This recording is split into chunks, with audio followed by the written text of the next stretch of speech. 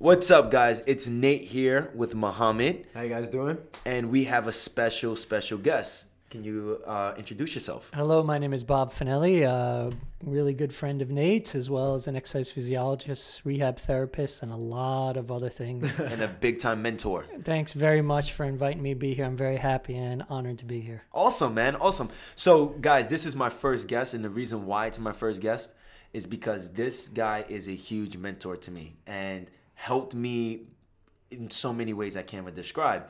And I always tell him, we have these conversations on our lunch break or when I'm trying to go home after a long day. And we have these conversations that are meant to be on a podcast. And he helps so many people here in the gym. I help so many different people in the gym. And when I come together with him, I went through a big time learning process in my career that he has been through and he still does to this day. And he has taught me so much. So I kind of want to bring this on the podcast and give you guys this experience. Now, Muhammad has been coming up here and had great conversations with Bob as well. Absolutely. And I was, before this podcast got started, I told Bob that he was actually a bank of knowledge. If anybody knows anything about me, they know I'm a big baseball fan. And I remember when I first came up here to see Nate, I happened to bring up the Yankees and their problems with their injuries and so on and so forth, if you follow them. And Bob he broke it down from point A to point Z, and it was so articulate the way he broke it down to me, and it was so spot on that 2-3 months later, the Yankees actually took action to alleviate the problems that they had that Bob mentioned that they had before they did anything about it. That's just a little glimpse of the knowledge that Bob has. Obviously, you've known him for so much longer than I have. But yeah, this podcast should be amazing. It's gonna be amazing. And one thing before I introduce Bob into like letting the world know who he is and what he does, I want to bring up this real quick story. All right, when I got this job in Westchester, it was a responsibility to be a head trainer and run a gym. I did not know anybody in Westchester. It was a great opportunity, but it was very scary for me as a young man. This was 2 years ago, about to be 3. And I came to this gym, and I'm doing an interview with Lori, right, which is my manager of the gym. And after I'm doing the interview with Lori, I'm telling Lori all my big dreams. And it sounds crazy, all the things that I said I want to do to a gym that was pretty, stuck in 2012 in a way. And I'm telling her all my visions and stuff, and she was like, okay, that's nice. And as Lori left, there's an office in the back of the gym, a beautiful office. Right. And some guy comes out this office. And he goes, hello, my name is Bob. And him and I start to speak. And I talked to him probably for like 2 to 3 hours. Right. And he told me he believed in every vision that I had. And he did not know me. And I'm not going to get too deep into the situation, but, he didn't have to say that, especially for the situation that I was going to be put in. Because the guy that owns the gym that was going to put me in charge was asking him for his opinion after I left. And the conversation we had, Bob, was just so amazing that before I left here, I wanted to come here because of Bob. Right. So Thank you. Bob is a huge reason why I am where I am today, who I am today, because he's my mentor. He's my number one mentor. I go to Bob more than I go to my own dad. So that's the reason why I want to bring Bob on here. Now, before we get into this, Bob's going to tell you what he does, but you have to understand, you have to stay with this podcast. Bob's work is so connected, mind, body, and spirit. And for those that really want to grow, you're going to learn a lot out of that. He's going to introduce himself right now. Bob, can you just please tell us what you do? So I do a lot of things, but the main thing I do in this office is I help people recover from injuries, pains, but I'll put in an extra word. I actually help them recover from the idea of limitation. That they can't run around anymore without pain, that every time they throw a ball, it's going to hurt, that they're old and therefore they can't do X, Y, or Z. And really, I reconnect them with being able to get rid of those stories, introduce some new stories. And I happen to use movement as a way to do that with them, but movement not just of their body, but also of their heart and their mind and their spirit. Because all healing is mind, body, and spirit. I've been doing this long enough. If you think it's just a physical issue, no, I have a lot of evidence that would say otherwise. And the question just is for that person is really of those 3 things, mind, body, and spirit, who's in the lead at the moment? They're all involved. But the question is who's really in the lead. So, yes, your knee could be the thing that's barking at you, but what is the story, if there is one, that you have with your knee? And what can we do to maybe get you to write a new one? Because it's really hard to move forward in the book if you keep reading the same chapter over and over and over again. Oh, that's a good analogy right there. Absolutely. That's a good point, man. That's a really good point.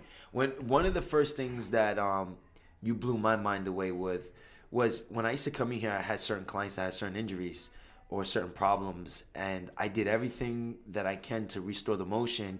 You taught me something, and it really resonated with me, and I experienced it, was if someone had a belief that their back hurts, no matter what you do with them, they'll never heal. Why is that?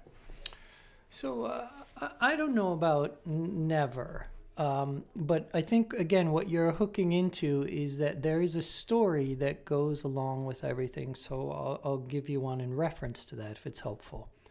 I had a man come in one time, and he said that his back hurt him, and I said, okay, I'll try and definitely do what I can. And I assessed him, and I said, oh, by the way, this person's name was Dom.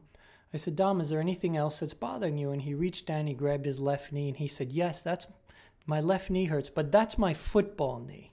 You can't do anything about that. Mm-hmm. Now, what do I think he might have really said? Listen, when I was younger, I played football. And I got hurt in this knee, and football players get hurt. Football players are tough. I'm tough. Right.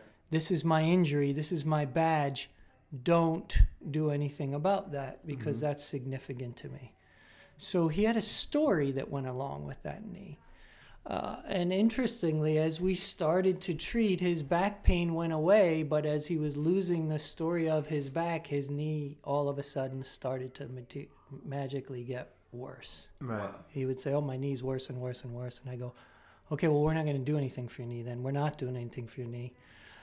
So he wasn't ready to let go of that story. And you know what? That's okay.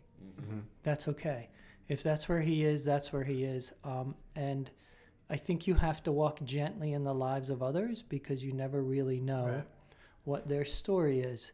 So if it was significant to this person to hold on to their knee pain, then it was significant for them to hold on to their knee pain. All I try and do is present a different possibility. Mm-hmm. Well, here's a possibility of what if you were the guy maybe who played football and didn't get hurt? Mm.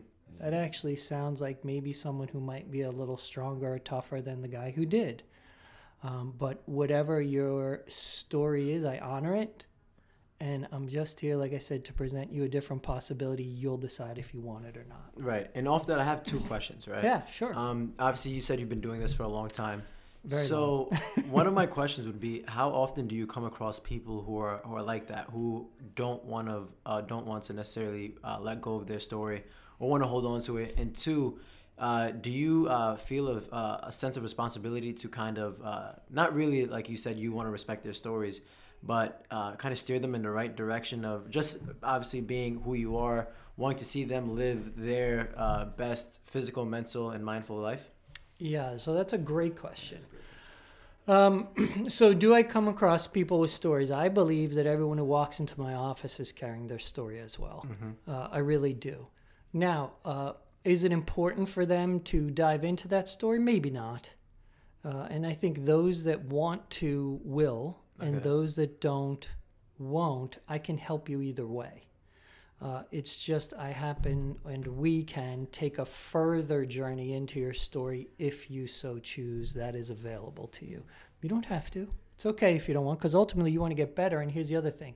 You're going to determine what that is for you. I'll restore your motion. I'll get your pain to go away. But better is really your definition of better. Right. So what does better mean? Better means I can run around and pick up my grandkids and not have back pain. Great. Better is all of a sudden I can compete in CrossFit again. Great. You're going to determine what better is. I'm just going to try and help you to get there. And your second question was? My second question was, you said you like to respect the stories of people absolutely. And so on and so forth. But do you kind of feel a responsibility to nudge them towards letting go if you see that story affecting their health? So when you say responsibility, I used to have an issue with taking it home at the end of the day. Yes, yes.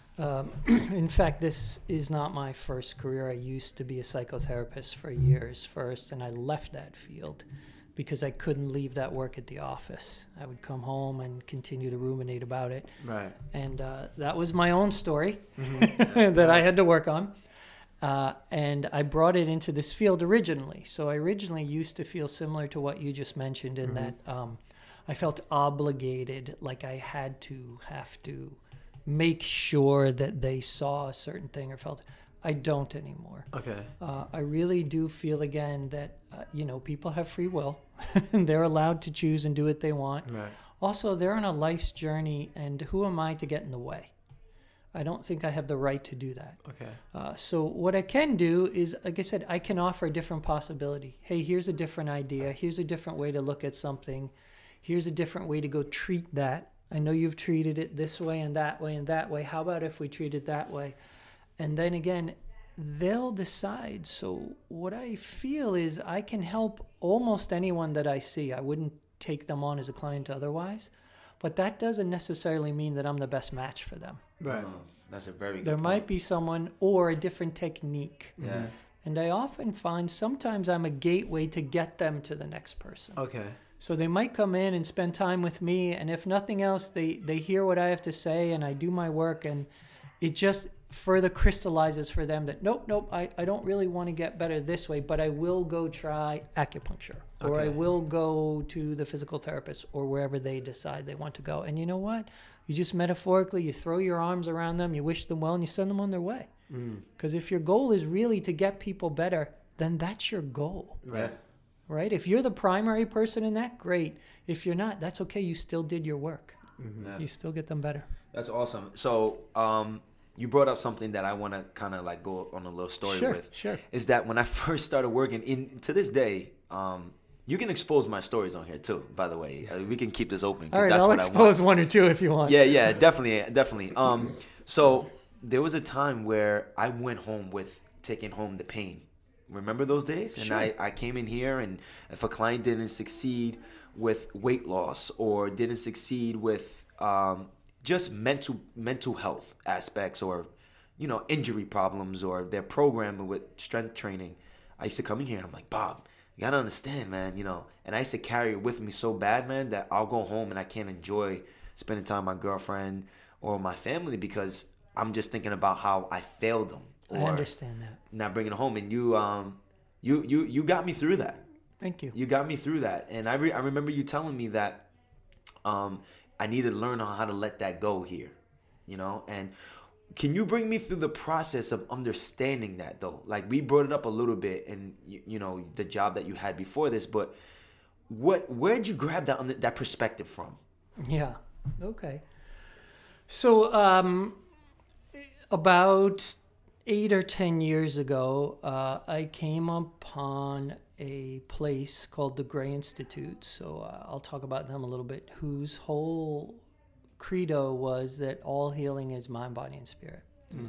And I think intuitively, on a certain level, people kind of understand that. They may not exactly know what it means, but if you say to them, well, when you get hurt, it gets you upset, and then when you're upset, you do it, and they go, oh yeah, of course it's going to get me upset. So they get the emotional and the mental connection, but they don't always know really what that means or how to go about changing that. So I went to the Gray Institute, and they started to talk about mind, body, and spirit and how it's all connected, and it just clicked with me. They took all of those things that intuitively we knew, and they put it into words. And then they taught me how to take that and make that real for people, which is the key, right? So it doesn't really matter what I know. It's being able to get it out there and have it resonate with the soul who's across from me. If it doesn't resonate with the soul who's across from me, I'm not really sure how I'm helping them. Mm-hmm. So even for someone like Nate, if he was going through that struggle, that comes from a deep desire and love to want to help others. And I think that's the most important thing on why you're in this field in the first place. I don't think any of us get in here. I don't know what the motivation is, but I can tell you pretty much anyone who I've seen that's successful in this field, they're here to love and help and serve others. That's why they're here. Right. And then I think it's also knowing that what is your job as far as that is concerned, if you want to use that word. Well, your job, I believe, is to know as much as you can know, to offer them the possibilities to engage in that process with themselves. Your job is not to change them.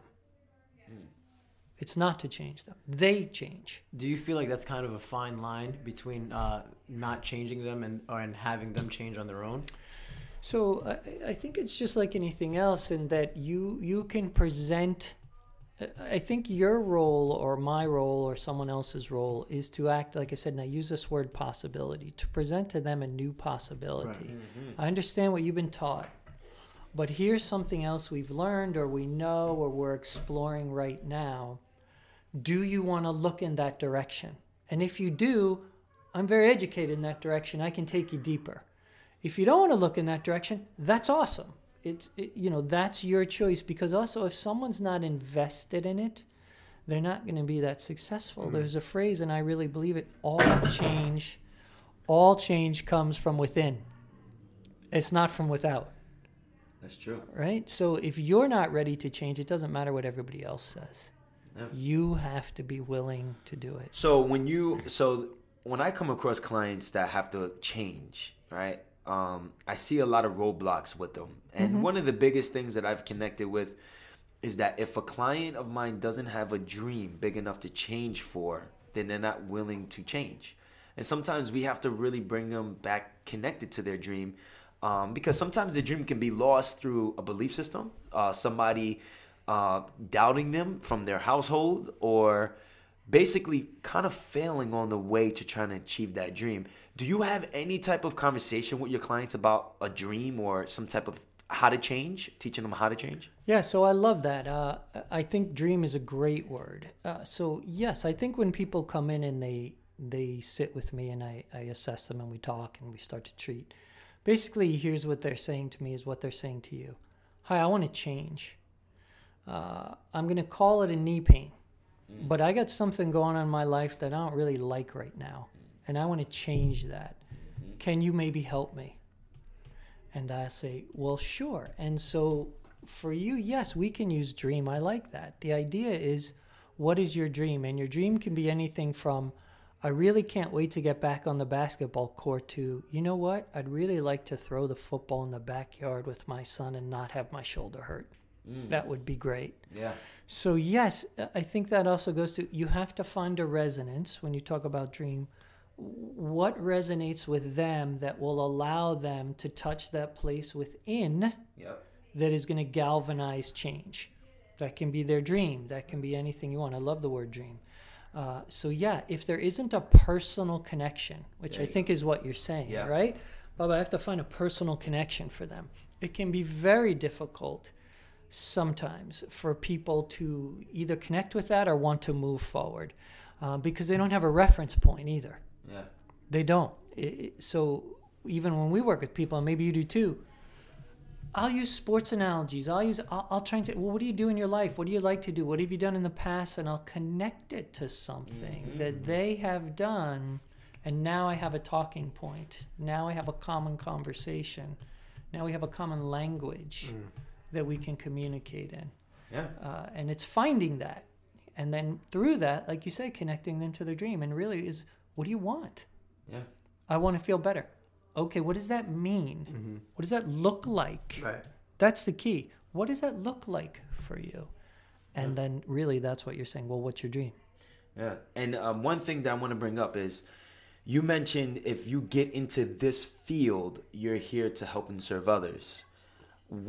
How would you explain this field to others? Because here's people that are going to listen to this podcast probably just think that you're a rehab guy and I'm just like some coach, right? But can you get into depth on like what we do here? Right. So outside of like coaching and therapy, rehab, like explain the process. Like 90% of our job is not those things. Not 90, let's go like 60, 70%. I would say that anyone who gets into this field, and let's define this field, anyone who is in a field where they want to help others, And there's lots of fields that do that, right? So an accountant may want to help others. He's just doing it through their taxes. A lawyer may want to help. I don't know. You figure it out. So in our particular field, we want to help them really change.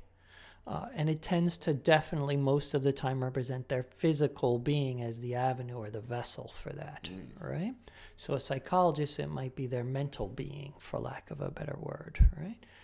So the question is, why do you get in this field? What do you do? I believe that everyone who gets in this field wants to help people change and achieve a different representation of themselves. We'll call it a better one, but I don't want to say that the one they're in now is not good. Mm-hmm. They just want a different representation of who they are. And that's why we do this. I mean, I do this so that when someone comes in and says, hey, listen, I feel a little limited right now. I feel in pain. I don't feel like I'm the best that I can be. Can you help me? And I have a skill set, and trainers have a skill set, and physical therapists and doctors have a skill set that say, yeah, you know what? I think I can help you because I know you want something different in your life, something better, a different version of you. And if that's your primary motivation, then I feel you will be successful. Everything else just feeds off of that. And you know what? That keeps it stimulating. That keeps it interesting because it becomes about, I think like you said, Nate, it becomes about the people.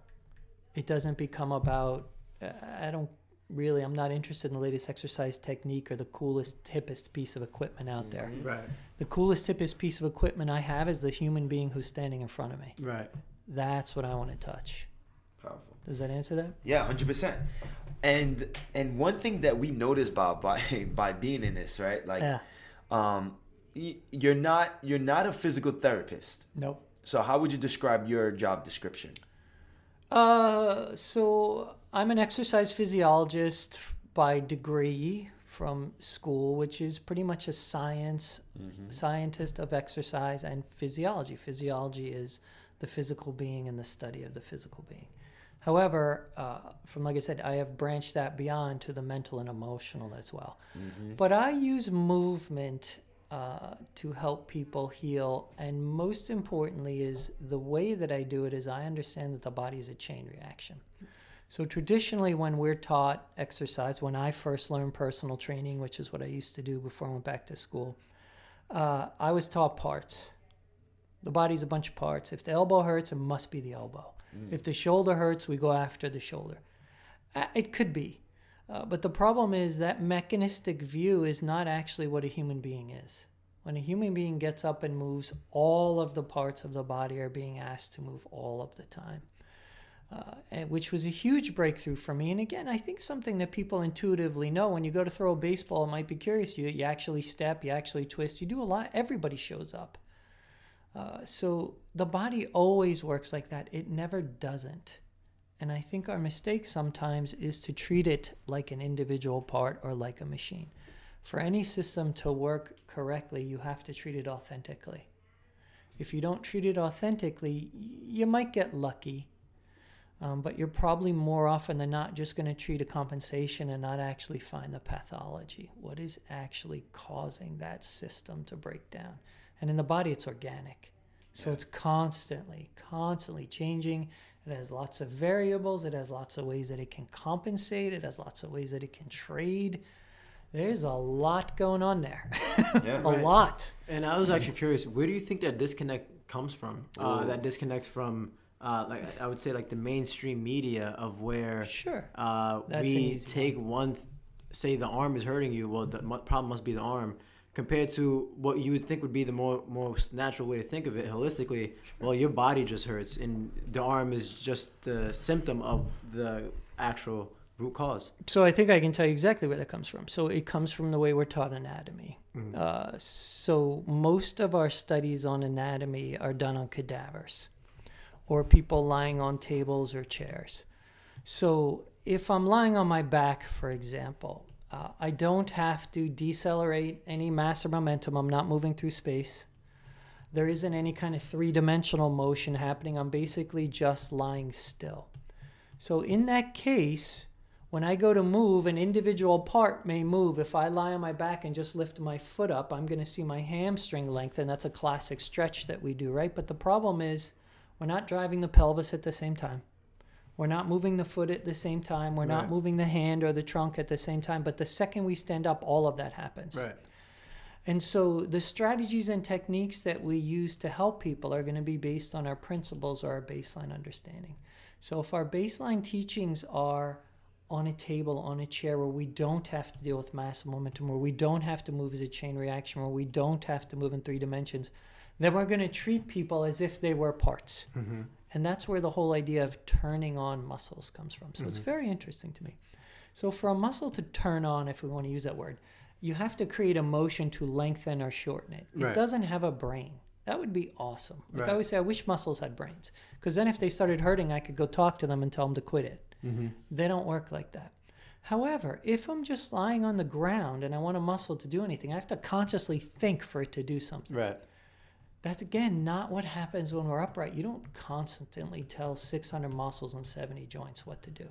First of all, name them. Yeah, you can't. Yeah, so the mistake and the issue that happens, I think, Muhammad, is we take the knowledge from the ground and we take that and we throw it on an upright being moving through space, dealing with gravity in the ground, having to decelerate its own mass and momentum in 3 dimensions. And guess what?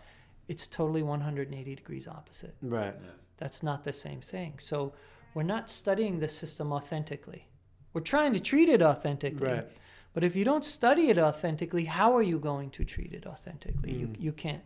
So that's where that comes from. That's why when people lie on the side, we just do isolated shoulder exercises and we do all these things. We forget that when the shoulder moves upright, the hip's going to help and the trunk's going to move. And so our heart is in the right place.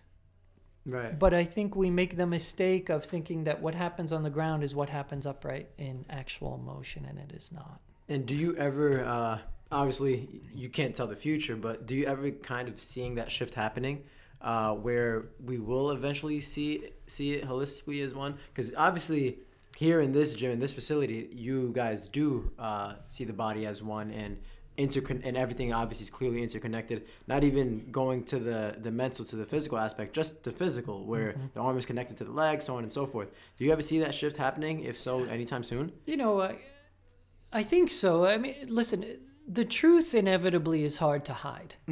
Right. So the truth is that the body is all connected, and it's starting to filter its way out.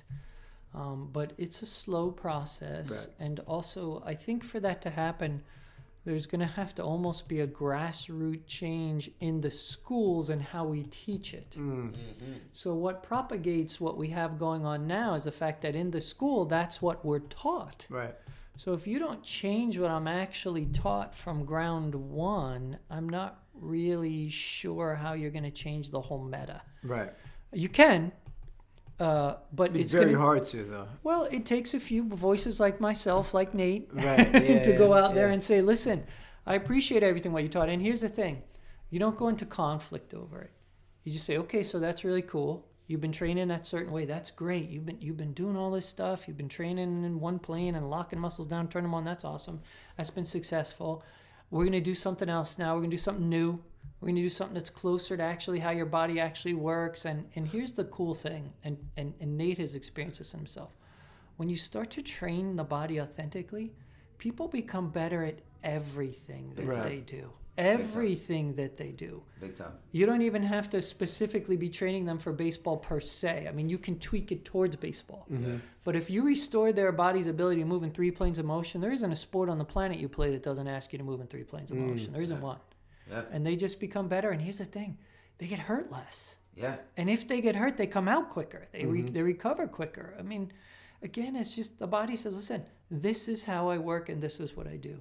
Yeah. Treat me as my truth and I'll show you my truth. Right. If you don't treat me with my truth, I'll do the best I can. And we call that compensation. We know it. That's what a compensation is. And it's funny because the same conversations our body has with us are the conversations that we have with other people. Of course. You know, and very like beautiful it's funny to think like, if you would think of your boss or so on and so forth saying, well, this is who I am, you either take it or you're compensating, then this analogy wouldn't be so crazy. You know what I mean? Like looking at your body telling you that wouldn't be, oh, this doesn't make any sense. It actually makes perfect sense as to connecting the 2 dots. Yeah.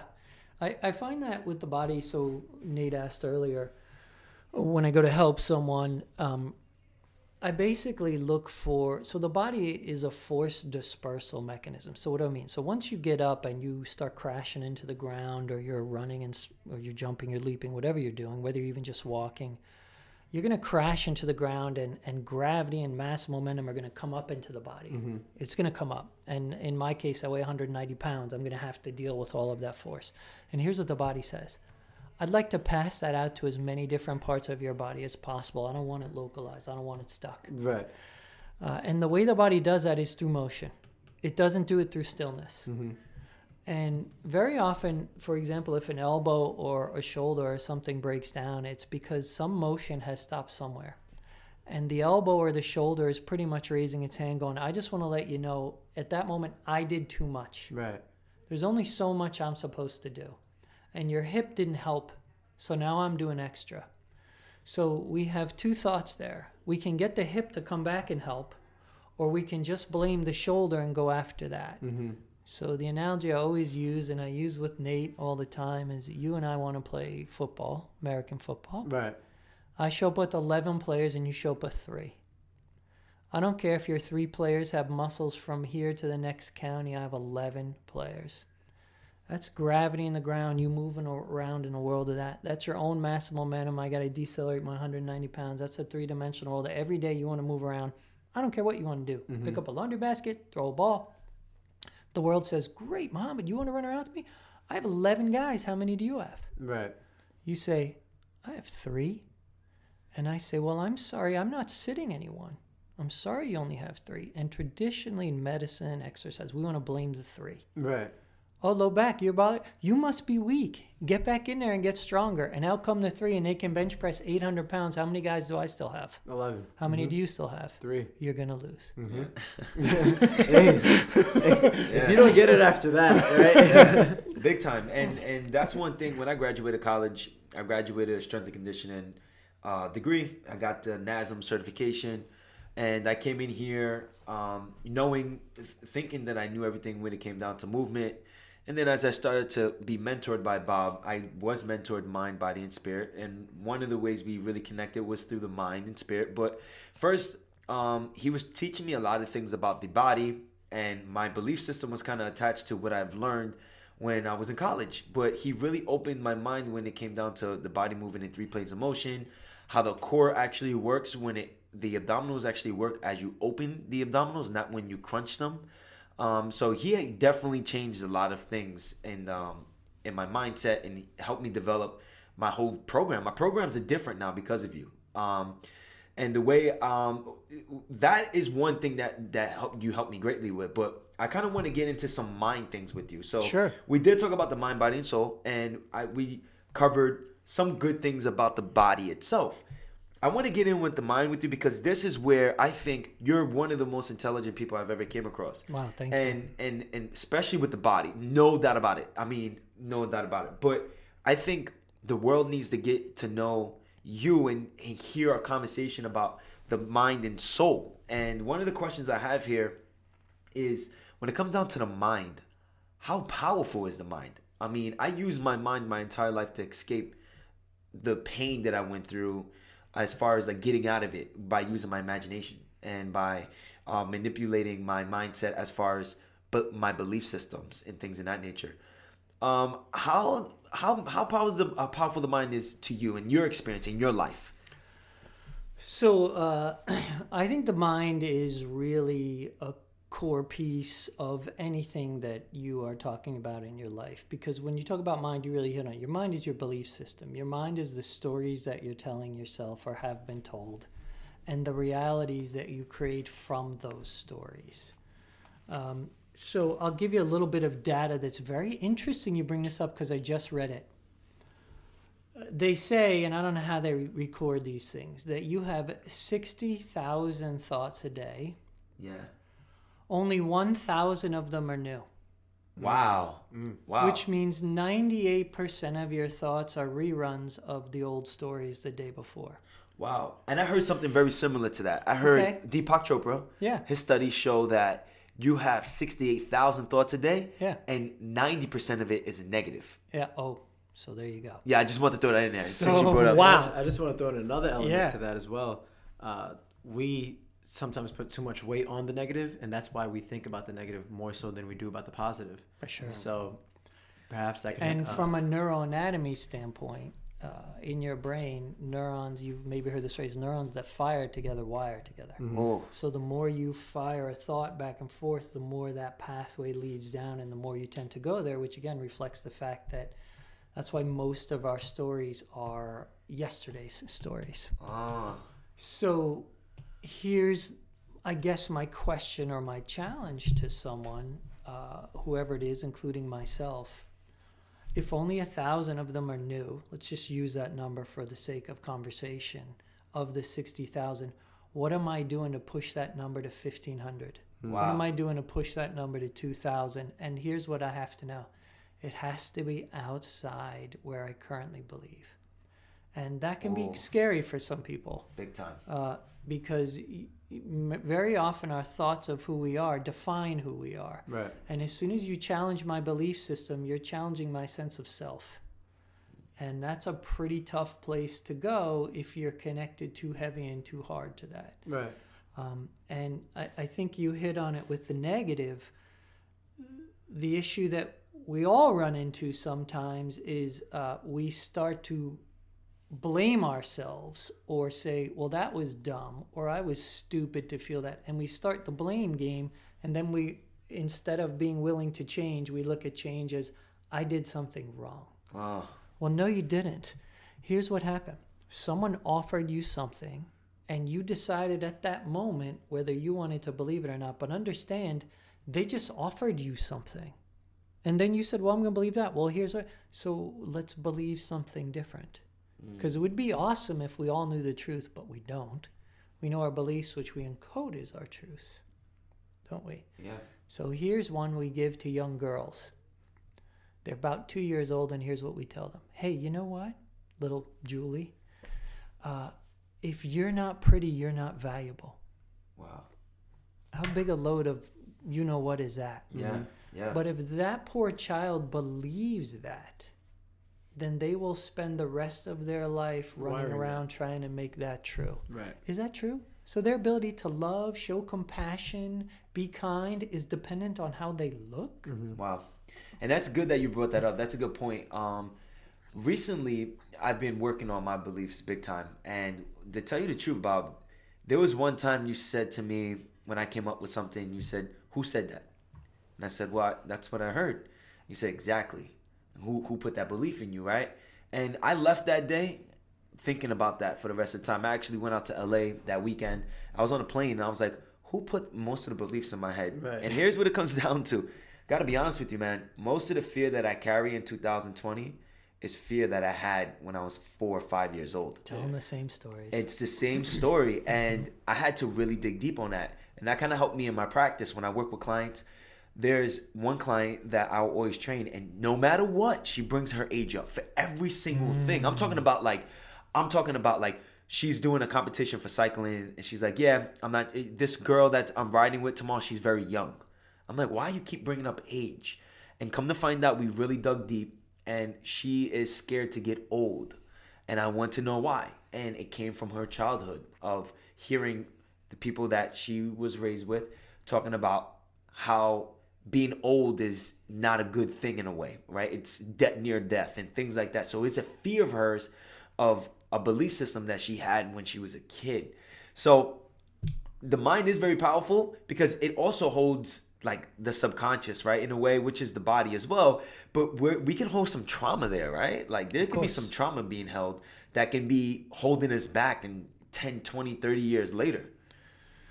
Yeah, and listen, we all have our stories, and they're real for us and what they happen. But I think when we go back into those stories, if we choose to, we have to treat ourselves with gentleness, mercy, and grace. Yeah. We need to hold ourselves to a standard of grace, not perfection. Say, listen, this was, and here's the thing, that was an experience that you had. Is it really you? Well, it is if you want it to be. So, on a personal level, I had an experience with a depression when I was 13 years old. That's not me. I'm not the depressed guy. But if you were to go see a doctor, you are known, or not a doctor, just people. Yeah. You're labeled. That's a label that you have. And that's fine. You know what? They can label that, but that's not me. But how would you guide somebody through that then, right? Because it's hard. How'd you build that mindset for number one? Number two, how would you guide somebody through that and let them know, no, you're not, that's not who you are. But they're like, you're telling me that's not who I am, but my teachers are telling me, my mom's telling me, the guy that prescribed me my drugs for depression is telling me. Right. So that's not an easy question to answer, and it's not necessarily a quick thing to overcome. It took me a while to get there. But what helped me was a few things.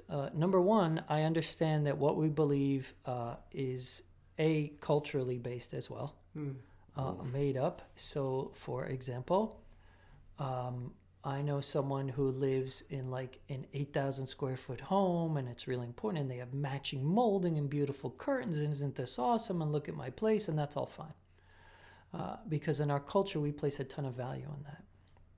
But if that person went out to the outback in Australia and was hanging out with an Australian Aborigine, he wouldn't give two you-know-whats about their 8,000 square foot home. He wouldn't care. But he would be shocked as they walked through the land that you didn't know how to get water out of that plant or which poisonous snake to avoid so you could get home safely to your family. So these labels that we have for ourselves are made up. They're made up, as well as the beliefs. Now, the degree, and I think what you're really talking about, Nate, is self-love and self-worth. If I don't really have a good sense of self-worth or self-love, I'm going to look to the labels to tell me who I am. Right. And I think really that's everyone's journey in life, isn't it? So I appreciate podcasts. I appreciate Instagrams. I appreciate all of these things that we're doing. But what's your real journey? Ooh. And I actually have a question. Yes, please. To like, what would, for both of you guys actually, what would some of the steps be to kind of, obviously everybody's journey is unique to them, right? But what would some of the steps be to get to that starting point of finding out what your journey is? Like, what should they do different than what they're doing already, than what they're being fed, say, on social media, on TV, on look at this Barbie, this is how you're supposed to look, so on and so forth, to kind of be the catalyst to get to just finding out their journey, trying to find out the starting point of finding out your starting point. Can I start on that? Yeah, absolutely. So I don't know that I have an answer, Well, but I'll offer some thoughts. Number one is I think you have to look at yourself, not critically, and say, well, if I'm not on that journey now, then what I'm doing is not a match for it. I got to change something. And you haven't done anything wrong. See, that's the blame stuff, right? You just go, well, I want to start a different journey, or I want, as you said, listen, how do I do that? Well, we can pretty much say the way you're doing it now is not doing it, because you're asking the question in the first place. So now you have to be willing to look somewhere else, don't you? And then we can talk about where that looking would be. And number two, I think Nate hit on something really big. It helps to have a mentor. So who or what is a mentor? The most beautiful definition I ever heard of that was from Nelson Mandela's grandson.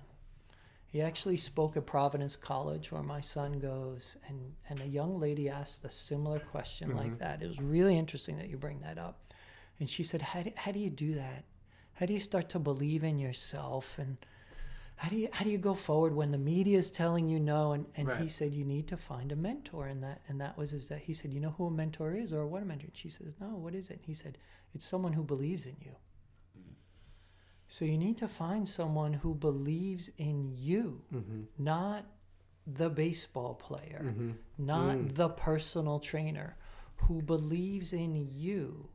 And then together, you can start to walk out together into that new space of who you want to become. Right. It can be challenging to go on your own. Big time. And I'll answer what I do here and what I see help, because I had to do it to myself plenty of times.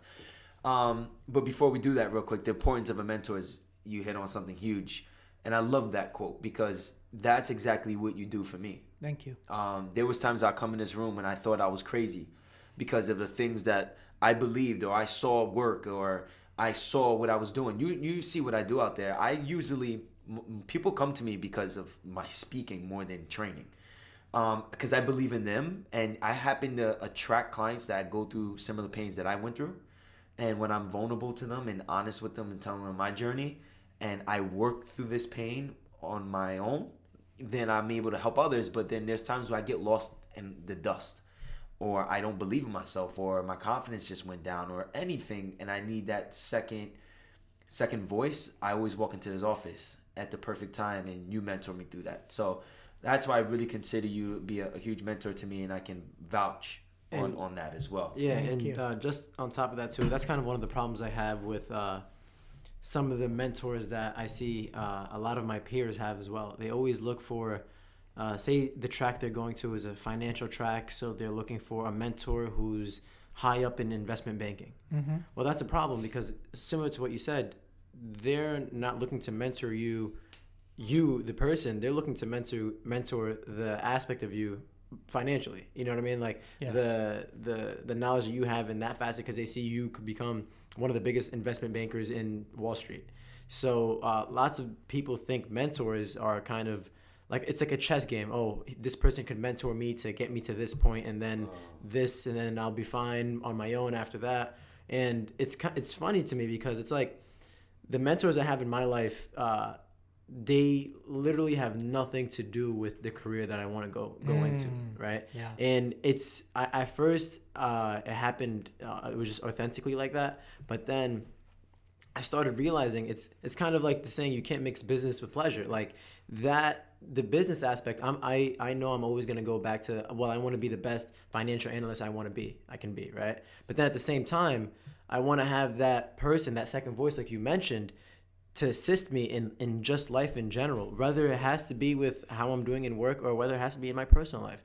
And too often than not, lots of people think mentors are just simply how to do your resume, how to do this, how to do that. And they're not, Muhammad, are you living your life the way you're supposed to? They're not kind of looking over you the way you would want somebody to look over you. And when we talk about mentors, obviously we know people have like their parents to be there for them, but mentors offer that kind of perspective that I believe nobody can offer, right? And I believe that it's because they're unique experiences. If you go to somebody in your family, you grew up with them more likely than not. You know how their thinking is because you're a part of them. But mentors, they kind of see things a little bit differently. They kind of have a different upbringing from you. And that's something I would say with Nate, with me. They go about things a little bit differently, and you need that uniqueness to kind of navigate through your life. So I just want to share that sentiment. Yeah, I love that. I think that's beautiful, and you hit on a couple points that I think are really important to bring back around that will reference, what Nate said as well. So I think what you're talking about, so we're talking semantics here, and that just different verbiage. But what you were talking about, I think, as far as someone who's going to help you with that, that's a teacher. Mm-hmm. And teachers are really valuable in our lives, aren't they? But we'll use a different definition for mentor. Not that teachers aren't mentors, but we'll use a different one. And I think Nate hit on something really powerful, and it's what I really see him do when he's out here training people. Nate really allows people to believe in themselves, and he hit on a huge word that lets people do it. So your initial start to this part of the conversation, Muhammad, was, well, how do you do it? Right. How do you change? How do you get people? And so one, like you said, to go outside of your family, because many of the beliefs that you have are from your family, and that's fine. They're good. Right. But if you want to change, you're going to have to get outside of that. Number two, how do people change? And this is what Nate said, and I think it's 100%. Nate allows himself to be vulnerable in front of those people that he works with, and that gives them permission to do the same. And the second you feel like you can take off the mask and be vulnerable, and vulnerable doesn't mean weak, vulnerable means real. As soon as you can say, you know what, I can be my real self in front of you. I don't have to be this image of who I think I am. I can just be me. Now I'm ready to change. Yeah. And I think that's a mentor, someone who believes in you. So A, they'll be vulnerable in front of you, and B, you'll be vulnerable back in front of them, and then the change can begin. Right. Yeah, and that's one of the things that I use, like how I help people to find that right journey is because I remember, man, when I was in college and I played football. When I was in high school, I had the opportunity to start playing football. I played for the number one basketball school in the country for basketball in high school, and my coach was like, they opened up a football program, you should try it. And everybody in the school was telling me how I can be a big-time football player. And I really wanted to be a big-time basketball player, right? That was my dream. That's what I really wanted. And what I did is I allowed the outside world to actually not manipulate me, but kind of like steer me in that path of like me believing that. And when I started to play football, I became a football star. And I became the first Division I football player ever. And I had 25 scholarships, and I was ranked in the country, in the state, and I went to go play on a scholarship in college. Here's the thing. I woke up every day hating my life. There you go. Nobody knew that, right? I had to play it off. I was acting out a character. And when you act out a certain character, you know that character. And when you come across that character again in life, you know what they're going through. So when I get a client in here that is living a life that they really aren't happy, they want to get on that right journey, I just go back in time where I was in that same stage and try to give them perspective on the steps that I've taken. And like Bob said, I believe that they can do it, and I'm very vulnerable. I tell them how it is painful, but it's more painful living that life forever rather than starting over at something. Right. So the first thing I would like to do is get connected with their dream and what makes them really happy. I know a couple people I know this one client of mine who's big time successful at her job, and she does not like it. And I said, what do you like to do? And she says, I like art. And I said, okay, then do this. While you're at this job, take an hour a day and draw. And just do it for free and offer it to the world through social media, through stores, through everything that you can. And as you continue to do that, you'll break out of not being happy each day, and you're one step closer to making your dream come true. It's a great suggestion. Right? And getting on that journey. And Bob, to be honest with you, you know me very well. We sat here, and I this is a great question that you asked because this is something I went through. I sat here and I closed the door one day and I said, Bob, I got to be honest with you. I love coaching because I didn't want to be a therapist, a counselor, and sit down with somebody all day. I wanted to talk to a big crowd. And I noticed that I had that when I was in college. I was a football captain. Everybody listened to me. The kids at the basketball court listened to me over the gangsters and gangbangers and people smoking. So I liked that power. I liked the attention of people listening to me because I wanted to help. And I said, Bob, I wanna be a motivational speaker. That's my dream. And I feel like being here, I'm not achieving my dream. And you sat me down and you said, you are a motivational speaker. And I said, no, Bob, I'm not. I need to speak in front of 40,000 people. Yeah. I remember that. And you said, the thing that you're missing is that you're changing one life at a time each and every day. Focus on that. So you're living your dream, but your belief is thinking that the only way you're helping people is if you're talking to 40,000 people, not doing it the way you're doing it now. That changed my whole perspective, man. Because here's why. You were right. And what I did from there is I went outside, and not only did I take each and every client serious and trying to change their life as much as I can, but every conversation I have with family, people in general. And then I made a YouTube video giving everything I got. Even if it was 3 views, 3,000 views, I know that I did everything I can to help one person. So I focused on one instead of 40,000. And you helped me change my perspective with that, with everything. Just do one thing at a time rather than trying to do 40,000 things. And I came across a quote. It said, Ralph Emerson said, do the thing and you shall have the power. So I think that I didn't have the power because I didn't have 40,000 people watching me and I wasn't on this big time stage. But at the end of the day, I'm still doing the thing itself, speaking. So thank you for that. And you're welcome. And you are a true definition of being a mentor in my life. And that's just one of the great moments that I had in his office with you. And Thank you. yeah, I was gonna say too, that connects back to what you said earlier, Bob, about what we're instilled when we were children, right? Because when we see motivational speakers, what do we see? We see these people standing in front of an auditorium, thousands of people, everybody clapping, yay, and so on and so forth. They post it on Instagram. Oh, that's a motivational speaker, right? But what you were doing, like Bob said, is also you're also being a motivational speaker in that facet as well. It's just in a different space, a different scenario that we're not necessarily exposed to the same way we're exposed to kind of like the quote unquote big time. It's like the idea of, oh, I want to be a baseball player, right? Well, you're playing baseball.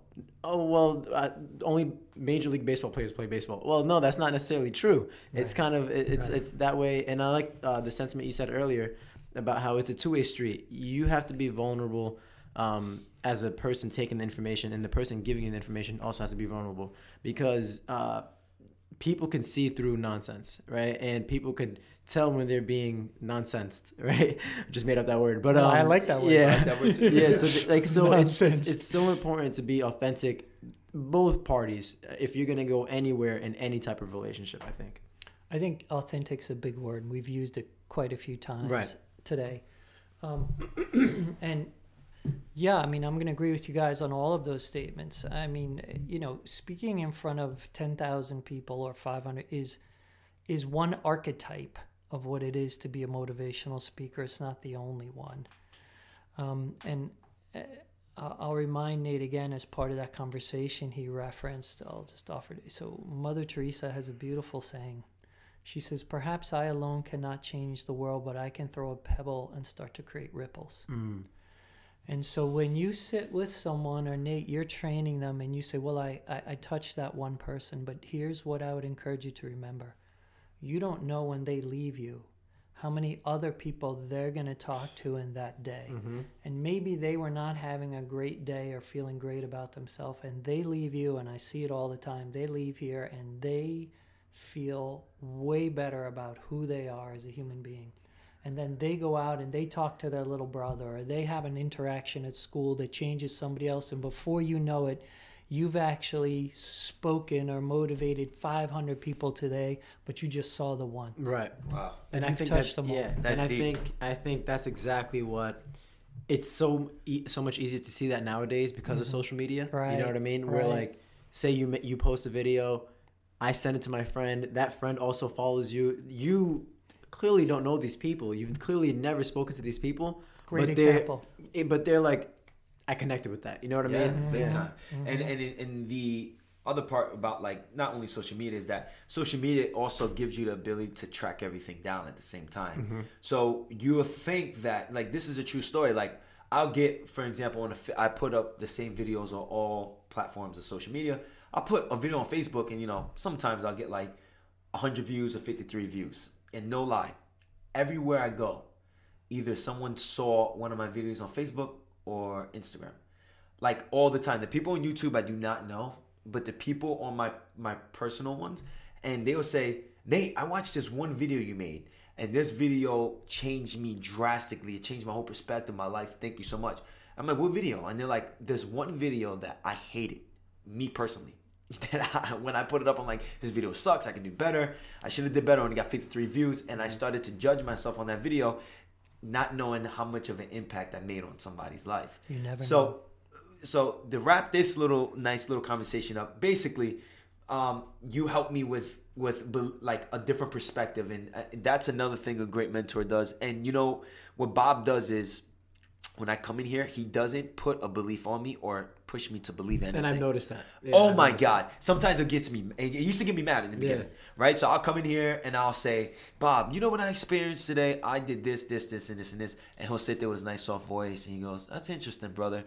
Here's what you can do. You can do A, you can do B, you can do C. And I'm like, yeah, Bob, but which one should I do? By the way, Bob is laughing hysterically right now because he knows I should. Because it's so true. Yeah, and I'm like, Bob, what should I do? Right? Like, should I go here and do this, or should I take this and do this?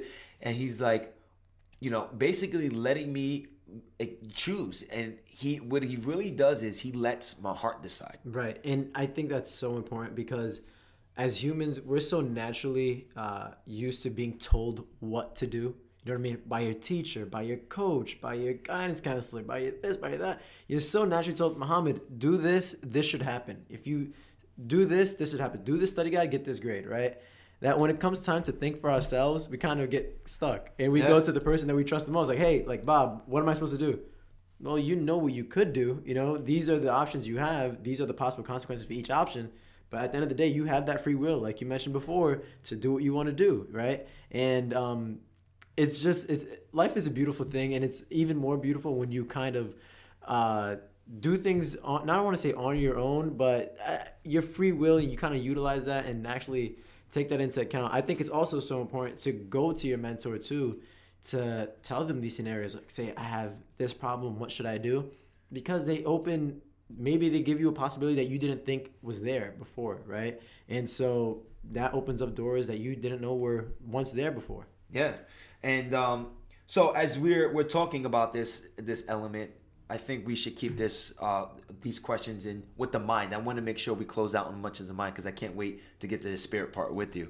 But with the mind, what are as a scientist, because that's what we are to a certain degree, we're scientists. Mm-hmm. What do you see in the placebo effect? Can you explain what the placebo effect is, and do you have any experience with that? So can I explain the placebo effect? So here's my understanding of the placebo effect. We basically use that phrase when we don't really understand the mechanism of change. So we do an experiment where we have people who have stomach pain. We give them six of them take a medicine that we know will stop the pain because it does whatever it does medically. And then we give other 6 sugar pills, yet all 12 of them get better. So we think, well, we don't know how to explain that. So we call it a placebo, the mind.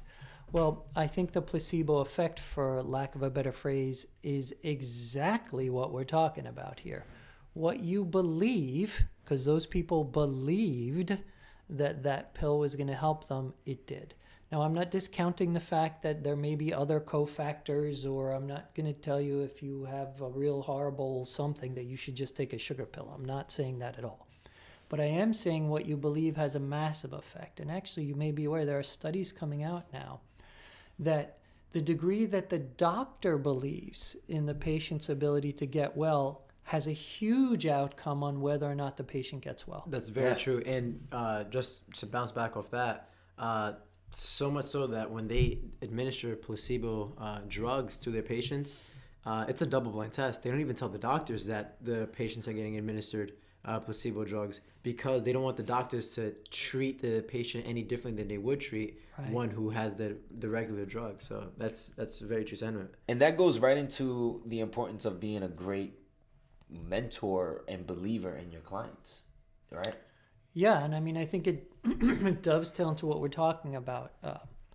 So all healing and all change is mind, body, and spirit. Isn't that the best example right there? So again, if you think you're just a machine, if you think you're just a victim of all your physical things, just take a second look and think again. Just take a second look and think again. And understand that you do have some autonomy. You do have some ability to create change. And here's the question for all of us. Do you want it? Do you want it?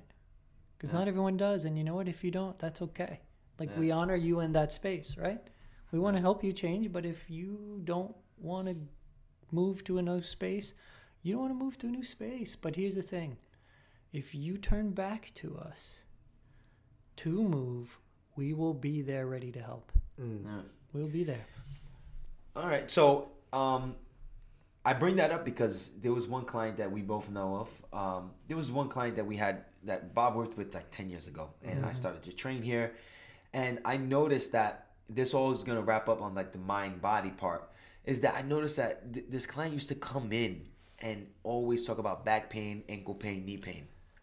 And I start to see a pattern. And the pattern is anytime this client had a long weekend of cleaning and cooking and preparing things for the family, the pain came. But anytime that was not the case, the pain was no longer there. And one thing that I've noticed is every time I kept on noticing that, I came in and Bob would always speak to me about the mind, the power of the mind on the body, and how some people's back pain is really not literally back pain from movement. It's really back pain from a belief or just a mind, emotional standpoint. So what I start to do is I start to test this out, and while I train this client who is in their 50s, they're older than me. It's not like I'm training someone like your age. Right. And as she would get to telling me about the back pain, I would just stop and say, "How you feeling today?" Mm-hmm. And immediately I'll get, "Oh, I'm so frustrated, I'm so tired." And then I'm like, "Why?" And then she'll tell me, and then what I'll do from there is I would literally just love her in a way of like saying, "It's okay, I'll be tired too. Wow, you did all that. You're you're doing so well. Like, and you came to the gym today on top of all that." And what I start to see is, and here is a deep breath. Right. And immediately, oh my God, the lunges no longer hurt her back. Yeah. Nothing hurts her back. So when I start to pick this up, I start to become really proud of myself. And I came here to Bob. I'm like, "Bob, look, I did this, and this, and this, and this." I told him the steps that I took, and he started to laugh. And he's like, "Yeah, you see how it connects." Yeah. So the placebo effect of, like, I try to use with clients too, is not only showing that strong belief, but also giving an emotional, because you taught me that the heart actually extends out, 10 feet? The field of the heart goes 3 feet out. 3 feet out. 3 feet out. We can measure it. So when you give your heart, or you say something from the heart, the human that's 3 feet away from you most likely feels that energy. Yeah, and I mean, you've had your own incidences of that, I'm sure. All the time. And it seems to me in particular, a lot of women in particular, for some reason, they'll walk into a room and they'll be like, "I don't like that person." Yeah. Right. And they had no interaction with them at all. At all. But what do you think they felt? Oh, man. Or you've had this, maybe you walk into a room and 2 people in there just had a fight. Oh, You didn't witness it, but you're like, you can "Oh, definitely I don't know feel what it." just happened Yeah, in here, and- but and- something happened." Well, what do you think you're feeling? Yeah. You're feeling that energy, right? They just put that out. I mean, we're all energy. That's physics. That's not fantasy. Yeah. Right, That's physics. We're all energy. So all, and I think what you're bringing up, Nate, again, is like we say, we just want to respect the fact that all of these things, mind, body, and spirit, are always part of someone's story. We just want to respect it, and we want to acknowledge it, and we'll go as deep into each one as they want to go, but we don't want to force them. Yeah. But we want to acknowledge it, and we want to let them know that if they want to go there, we're here to go there with them. And one thing about you, Bob, like one thing that if I had to, like when I told people about you and they want to know more about you, the first thing I say is the most positive, loving guy I know. Thank you. That's very lovely. Thank you. How do you stay so positive? I think I've just gotten to a point in my life, and I have a deep spiritual relationship, which brings me a lot of peace. I understand that I am a child of God, and that is my definition of who I am. The other things are what I do, but they're not who I am. So what do I do? I'm a dad. What do I do? I'm an exercise physiologist. What do I do? I'm a rehab therapist. I'm a baseball player. It's not who I am. Who I am is a child of God. I'm always loved and protected. Always. I'm never alone, ever. What is there to fear? Oh. What is there to be nervous about? What is there to get stressed about? Because really, half the time, and we've talked about mine, I'm just making it up anyway. Yeah. I'm just making it up anyway. And you, when you talk about that actually that opens the door to the kind of like the next segment of this, and that's the spirit, right? Yes. And when you talk about the mind, the body, the spirit, people typically have a good understanding of what the mind and body has to offer. When it comes to the spirit, that's when it gets a little fuzzy for people because they never really delved into that world. So could you explain a little bit what you by what you mean of the spirit and how you've gotten to the point where you are today? So that's a very long conversation, but I'll do a quick capsule. So when I speak about spirit, I'm not speaking about religion. Mm-hmm. So religion is a particular roadmap to try and get you to spirit, right? So there's Catholicism and Judaism and Buddhism and Muslim, and they're all just roadmaps, right? So there's lots of different ways for me to get to Florida too, right? I could take 95, I could take Route 1, I could take a boat, I could take a plane. They're all different maps to get me there. So what I'm talking about with spirit is your connection with something bigger than yourself. So the first question is, do you even believe in such a thing? And okay, if you don't, but if you do. And number two, what is that for you? And I mean for you, not the stories you've been told that it is. What is that for you? Because if there's something bigger than you out there and you have a connection to it, what is it? And how do you connect to it? And what does it mean for you? And we can get deep into that. But I will be honest with you. I have found now in my practice that I would say for 99.9% of people, it starts in the heart or the spirit. Mm-hmm. It goes to the head and it shows up in the body. Wow. Yes. And Yes. I'm not saying that there aren't things that I can't explain about the body. They all exist. I'm just sharing my own experience. Right. Because I have also seen that and Nate just gave an example about really mind and heart for this patient. As soon as she let go of her pushing herself, all of a sudden she lunged better and she moved better. Right. She had an emotional, spiritual change, and all of a sudden her physical being shifted. Yeah, and just to touch on that a little bit, that's how you and I really connected. When I first came here, I felt a energy in this room, and an energy when I spoke to you that I never really felt before. And I came across a human being that did not know me, that believed in me so much, and that meant the world to me because my whole life I was looked at as if I was crazy. When I lived in hotels and I was homeless and my mom abused drugs and used to beat me and I used to go to school the next day, I used to always have this vision of living the way I'm living today. And one thing that used to help me understand spirit, I never had to go to church. My dad never pressured me on none of that stuff. But I knew there was a spirit. I knew the universe, whatever you want to call it. I knew that we were connected to something. And what helped me stay true to that and believe in that is this. I used to always think about, I always go back to nature, how nature works. Because for some reason we think that we are not nature. But scientists have found about 90% of our DNA is called junk DNA. But it's not really junk DNA. We have the same DNA as trees, water, grass, animals, Right. etc. It's amazing how it works. And we're connected to that. And I used to always have this vision like, as long as you do the right steps in life, follow your heart, be honest, do things out of passion, etc. Treat others, find your purpose, yeah. right? What makes your heart beat, right? I always like that. Love that. You do these steps. It's not your job to make it happen. Spirit got your back. And here's what I mean. Think about a farmer. I always thought about this as a kid. Right. A farmer knew the steps on how to plant the crops and everything. Do you think that farmer's over the next day screaming at God if it didn't rain or nothing like that? Literally, as long as that farmer follows the steps, the universe takes over. The sun does his job, the water does his job, the soil does his job. He just has to sit back and be patient.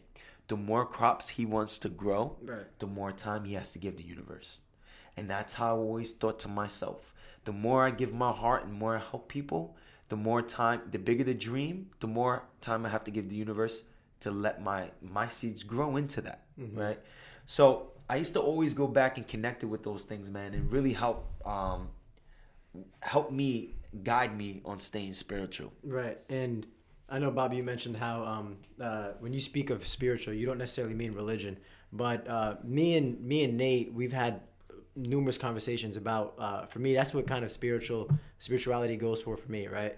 And Nate sees it in me sometimes where, and actually one of my other mentors, my dean of my programs in the Honors Living Learning Community at Rutgers Newark, so we do this thing where before our weekly meeting, I have to submit a form to him, and the form has 3 parts. It actually connects to this very much so.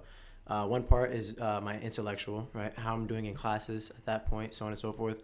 Another part is physical. Did I take time to go out to the gym? Did I take time to walk, enjoy the outdoors, so on and so forth for me? And the third part is spiritual, right? Beautiful. And do you have you been, however you want to go about it, have you been praying? Have you been doing this? Have you been setting time aside to talk to that greater being that you have, and so on and so forth? And my dean, he actually pointed out, like, whenever I'd have a meeting with him, and I was like, I'm not doing good, this and that. whether my academics would be good, and I went to the gym like 4 times that week, it was always I left the spiritual box empty. How I was like, interesting. Because I feel what it was the fact that like I feel like we prioritize the other two so much because you could touch it. It's tangible. You know what I mean? Like the physical, I could pick up that weight and pull however many times. All right, I went to the gym. I could go to class, study, get my exam score. Okay, I did good in that facet, right? For the spiritual, you can't really see it. So it's like, I should sleep so I could do better on the other two tomorrow. I'm gonna take that time so I could, for myself, quote unquote, so I could do better on my exam tomorrow, so on and so forth. But we talked about this too. When it becomes a part of your routine and it becomes a part of something where it's not like you're compromising something else when you do it, that's when you see the change, and that's when you really could go about it a certain way. And my dean, he was quick to see it, where he was like, Mohammed, you did good, you got an A in your exam, but why what are you compromising for that? Because that's as important as that, if not more important. So because that's going to be with you for the rest of your life. This school it's finite, you know. Beautiful. I love that. And I heard a phrase once, and I think it applies maybe to what you just said. So if you ask God how he's going to change the world, his response will be through you. Mm-hmm. Wow. So you are spirit, or God's hands. You are God's feet. You are God's body. Mm-hmm.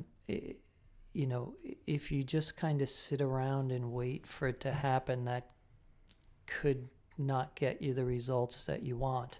And interestingly, you talked about measuring it, but you can measure it, I think, in the way you just said. Mm-hmm. So your whole story came from, all of a sudden I was doing X, Y, and Z. I saw a certain result, and I realized despite that result, something was missing. Right. So that was your measurement, Right. wasn't it? Mm-hmm. It just wasn't like you're saying that physical, That A+. tangible. Yeah, exactly. Yeah. I lifted X pounds, therefore I did Y, success with myself.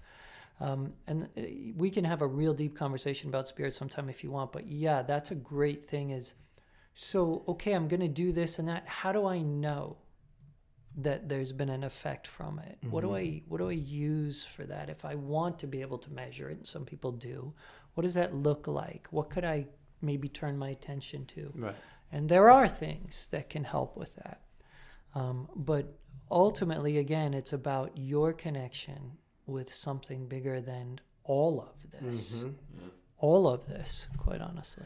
And one thing, I think each person is gonna go through this if they haven't already, is that like spirit or something greater than you is helping you with something when you're flowing in a way that you forget what you even said. Yes. Mm-hmm. Yes. So like there's times where like I'll have a conversation with somebody and I'm in this crazy zone. Mm-hmm. And I'm inspiring them, but what inspired me, what came into me that I was able to vocalize, Right. Yep. And that's how it gets real, Mm-hmm. And then people will say, yeah, I heard the talk you gave, blah blah blah. I'm like, what did he even talk about? Yeah, exactly. And it's kind of funny 'cause I was telling Bob right before this how we would listen to these our previous podcasts.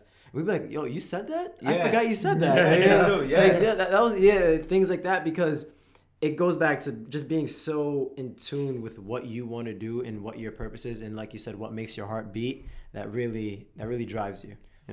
We talk about the small U versus the capital Y U. Yeah. So the small U is the one who's sitting in this chair right now, but the capital YU is the one who's really speaking. Mm. Yeah. And Bob brought me to see Deepak Chopra. Yeah. Which was amazing. Really? Yeah, he Deepak brought me was to see great, Deepak. man. It was a great day, man. And we got a book from him, which is called Mega Human. And as we were sitting there, he touched on some things that Bob and I have been really tapping into. I used to come in here. This is crazy, but this is what goes through my mind. Right. I say to Bob, I said, Bob, don't you sometimes you feel like the universe is just a big video game? As if like we're in the Matrix, right? And if you see quantum physics is kind of showing the 0 point field is everywhere and nowhere at the same time. That's how people kind of describe God sometimes, right? And you're always being watched, and they can measure your heart field. They can measure the energy you hold. If you have negative energy, positive energy. How your thoughts actually our energy itself. Right. And that's why I really believe you become what you think about, because if you continue to put it out there in the universe, that's how people come across so many. law of attraction. Yes. Right? The law of attraction. But while we're sitting there, Bob and I have been going through this really aggressive, great conversations for like that whole month or two. And I kept on coming in here. It was a lot of fun. A lot of fun. And one day he says, we're going to go see Deepak. And I'm like, wow, all right. He said, don't do nothing on this day. So we did it. We went to New York City. We wanted to go see him. And Deepak said, I want you to sit down and think about where you are. And then I was like, okay, I'm in New York City. And it was really quiet. Everybody was thinking. And then Deepak said, now, who is I? Who is that? And where are they? Boy, that hit me so hard. I'm like, where am I? Yeah. And he was saying, you are experiencing being a human being, but you are somewhere else connecting to this, the consciousness of this human being. But I am here, is the real I is somewhere else. Right. Projecting themselves to be here. Right. I think about that all the time. Yeah. And it makes sense. Yeah. Right? And then I ask myself, why are we on this earth for only a certain, amount of years? And why are we born with the free will to think and believe and do what we want? And I'm like, is earth a playground for the spirit to experience? Definitely possible. Right. There's a wonderful phrase by Christian mystic. I can't remember his name right now, but he says, we get confused because what we think is that we are human beings having a spiritual experience, but what we really are is spiritual beings having a human experience. I like that. And that really is, and that was what Deepak was saying. When you think of I, well, who is I? Who is that I? So I like the shell that we call a body that I move around in. Right. And what's interesting to me too is this shell, yours, body, whatever you want to call it, is designed exactly according to what you are supposed to be doing while you're here. If I looked like James Earl Jones and had his voice, I love you boys, I would not be here. I would probably be out in Hollywood being Darth Vader for the 8th movie. Absolutely. So, Yeah, I think it's like it's two things. It's like interesting that you say that too, right? Because looking at it like from a broad perspective, say like LeBron James, right? His body was to play basketball, but then he knew that in order to kind of connect with people more so, he had to do a bunch of other things beyond basketball, right? Right. And that's where the phrase more than an athlete comes, and so on and so forth. Love that. And something that Nate said too that was very interesting, and I actually want to get your perspective on that. I tell people all the time, right, in my life that you are what your thoughts are, right? And what I mean by that is if you constantly think you have bad luck, if you go around saying I have bad luck, this was bound to happen, this and that, that's essentially what you're going to feel. And one of the reasons I feel like that is because like I mentioned earlier, you particularly stress the bad things that happen to you more so than the good things. So if you stub your toe, like, I stubbed my toe today, but then if something good happens after that, you're still thinking about the stub toe and you completely put the good thing in the back burner. So what would you say to these people who think they have like all the bad luck in the world, right? But essentially they just a simple tweak in their thought process or the mentality could change that quote unquote luck that they have. Right. So I guess I could answer that by in a couple ways.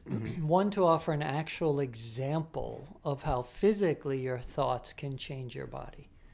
So many people are familiar with an ulcer. Right. So here's your question. Well, what is an ulcer? Mm-hmm. Here's an ulcer. It's when you get excess buildup of acid in your stomach from worry. Mm-hmm. Now we know that the mind cannot tell the difference between you having the actual thought and the thought itself actually being experienced. Right. That's what an ulcer is. So literally you're sitting there worrying about something. Maybe on the couch, nothing is happening. Yes. Zero is happening. But you're thinking about it and you're creating a physiological change. So here's my response to your question. So that can't be your energy too? Why not? It's all around us. You're right. Why You're not? right. I don't know what more proof we need and what we already have to kind of go, like, actually start believing this and not taking it as, like you said, fantasy. You know, like it's so interesting to me how all these things are around us and all these things constantly, not only are they around us, they happen to us sometimes. You know what I mean? But we don't want to take that step further because we don't want to be quote unquote insane, or no, this is impossible. Different, not part of the norm. Absolutely. You know what I learned by that though? What's that? And Bob and I spoke about this a couple months ago. Is that I think that's a part of the test of being here, right? Being invisible, it having a bunch of distractions around it, and it being you have to work to get to that place. And when you get to that place, it seemed like it was so simple, like somebody can just believe in it in the next 2 seconds. Right. But it's different than just like believing it by hearing it and experiencing it. I heard this one quote saying that a man who experiences God does not need scripture. But a man that never experienced God needs scripture. Right? So I start to see the same thing with Bob and I here at the gym. We start to see, I tell Bob all the time, Bob, why do people go here and waste their time with this, and this when this coach just wants their money? Or why do people go through 17 surgeries and then come to you? And then one day him and I sat down and I'm like, Bob, you know what I noticed? When people come to us, it's because they're ready for change. Right. We're that guy. We're the guy they come to when they're finally ready.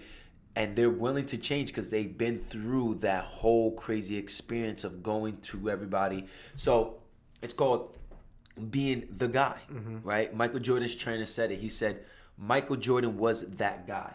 When you wanted the ball, you wanted points on the scoreboard, you wanted to win a game, you gave that man the ball. Every profession has that. You know, each family member, a family has that family member they go to solve problems.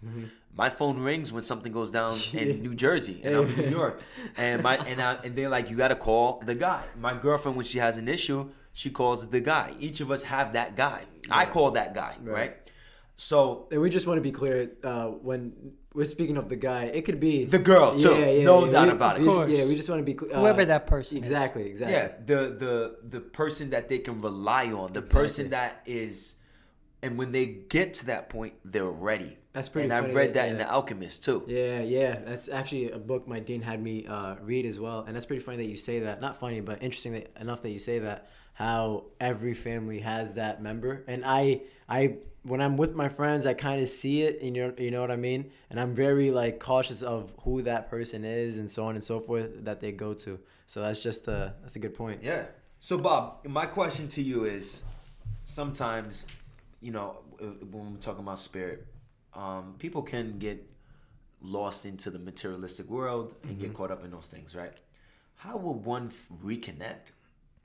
How do you reconnect to spirit or to the universe? Well, I think you hit on one thing that's kind of important, in that having a direct experience is incredibly valuable, whatever that means for you. And that dovetails into a really, really important thing to understand, and that is you have given everything that you see all the significance that it has.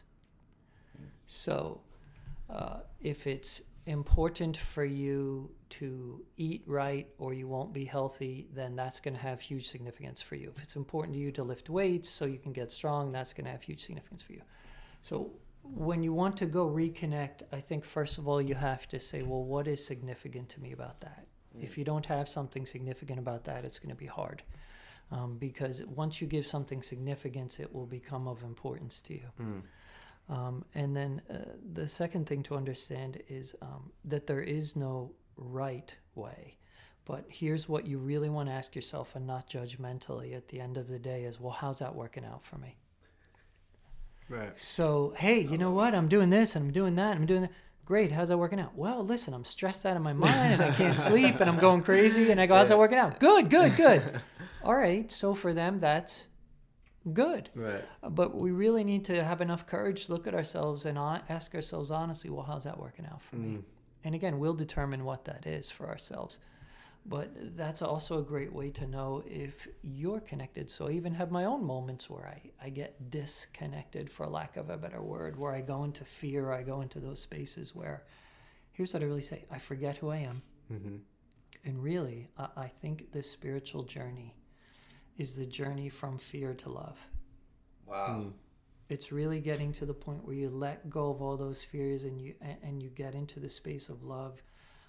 Every spiritual teacher whoever has walked the planet, that was their message, wasn't it? Wow.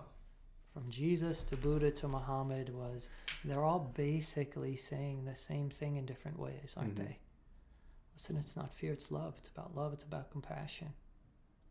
That's the journey. Right. What can you do to get there, and how do you want to get there?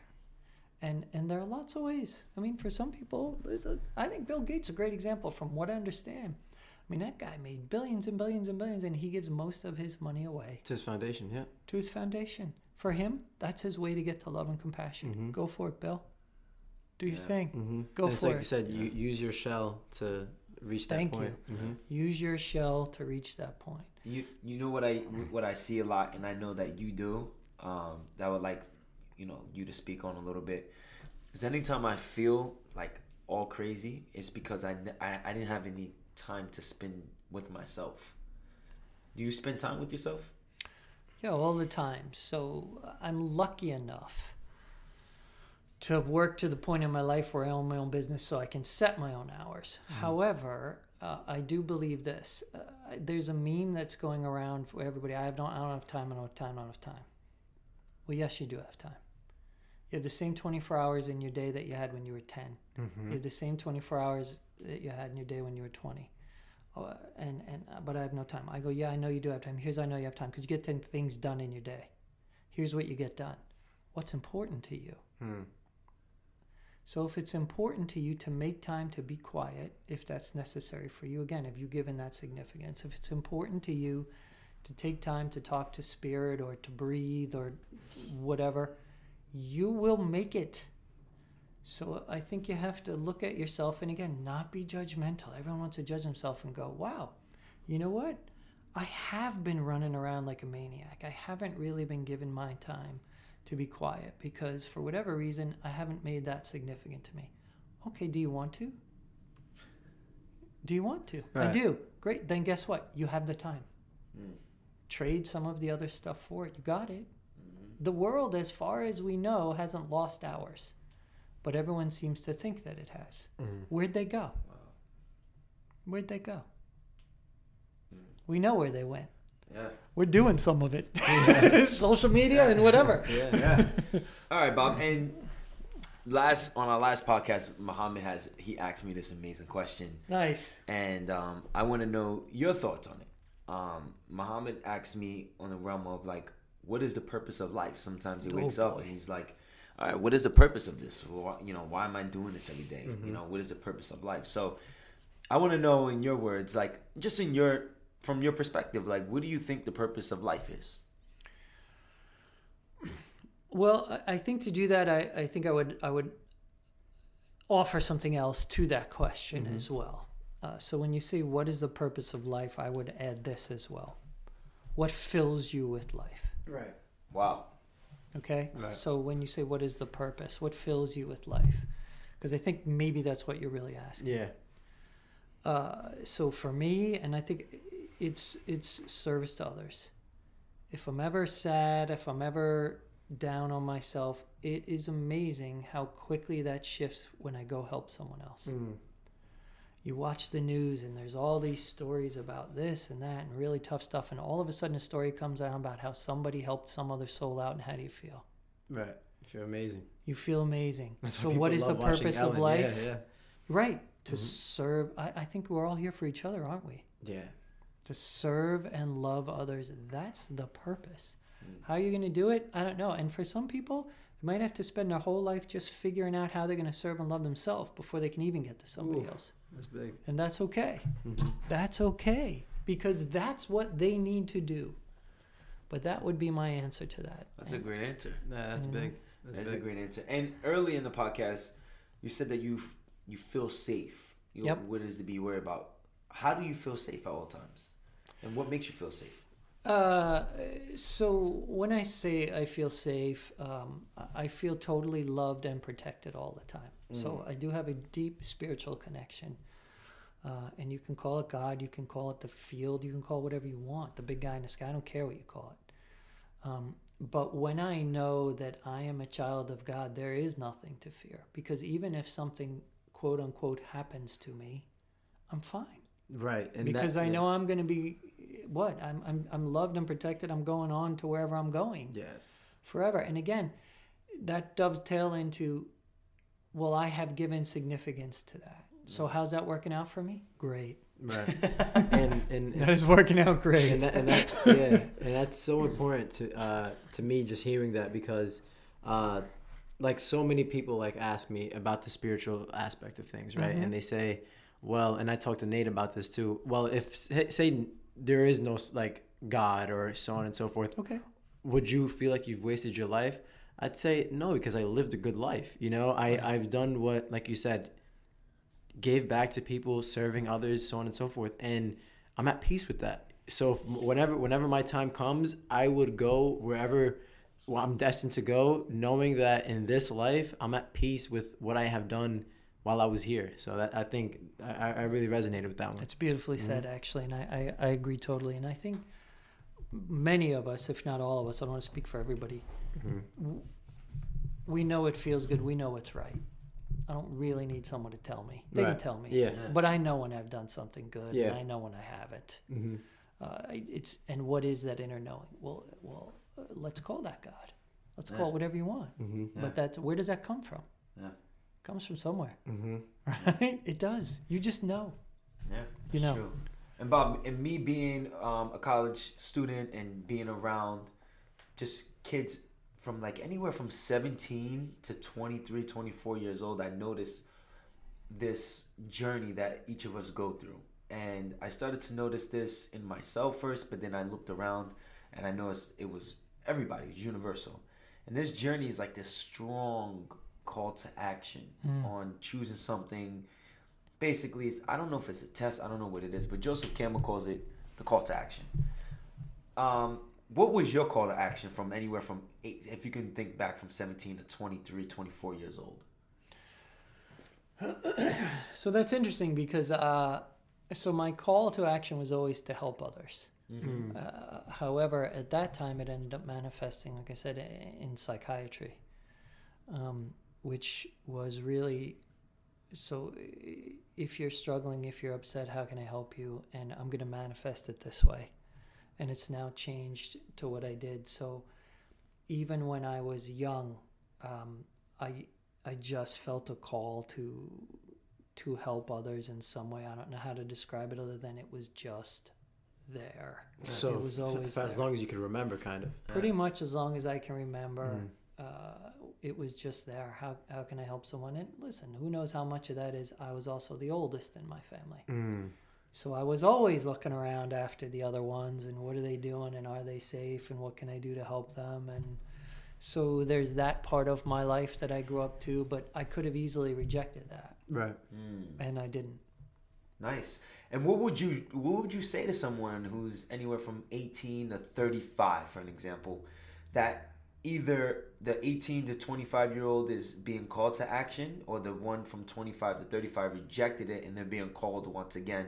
What is your best advice towards them? Because there's a lot of confusion, right? People get a little lost on their journey on not knowing what to do and feeling lost and feeling really stressed out. What would your advice be?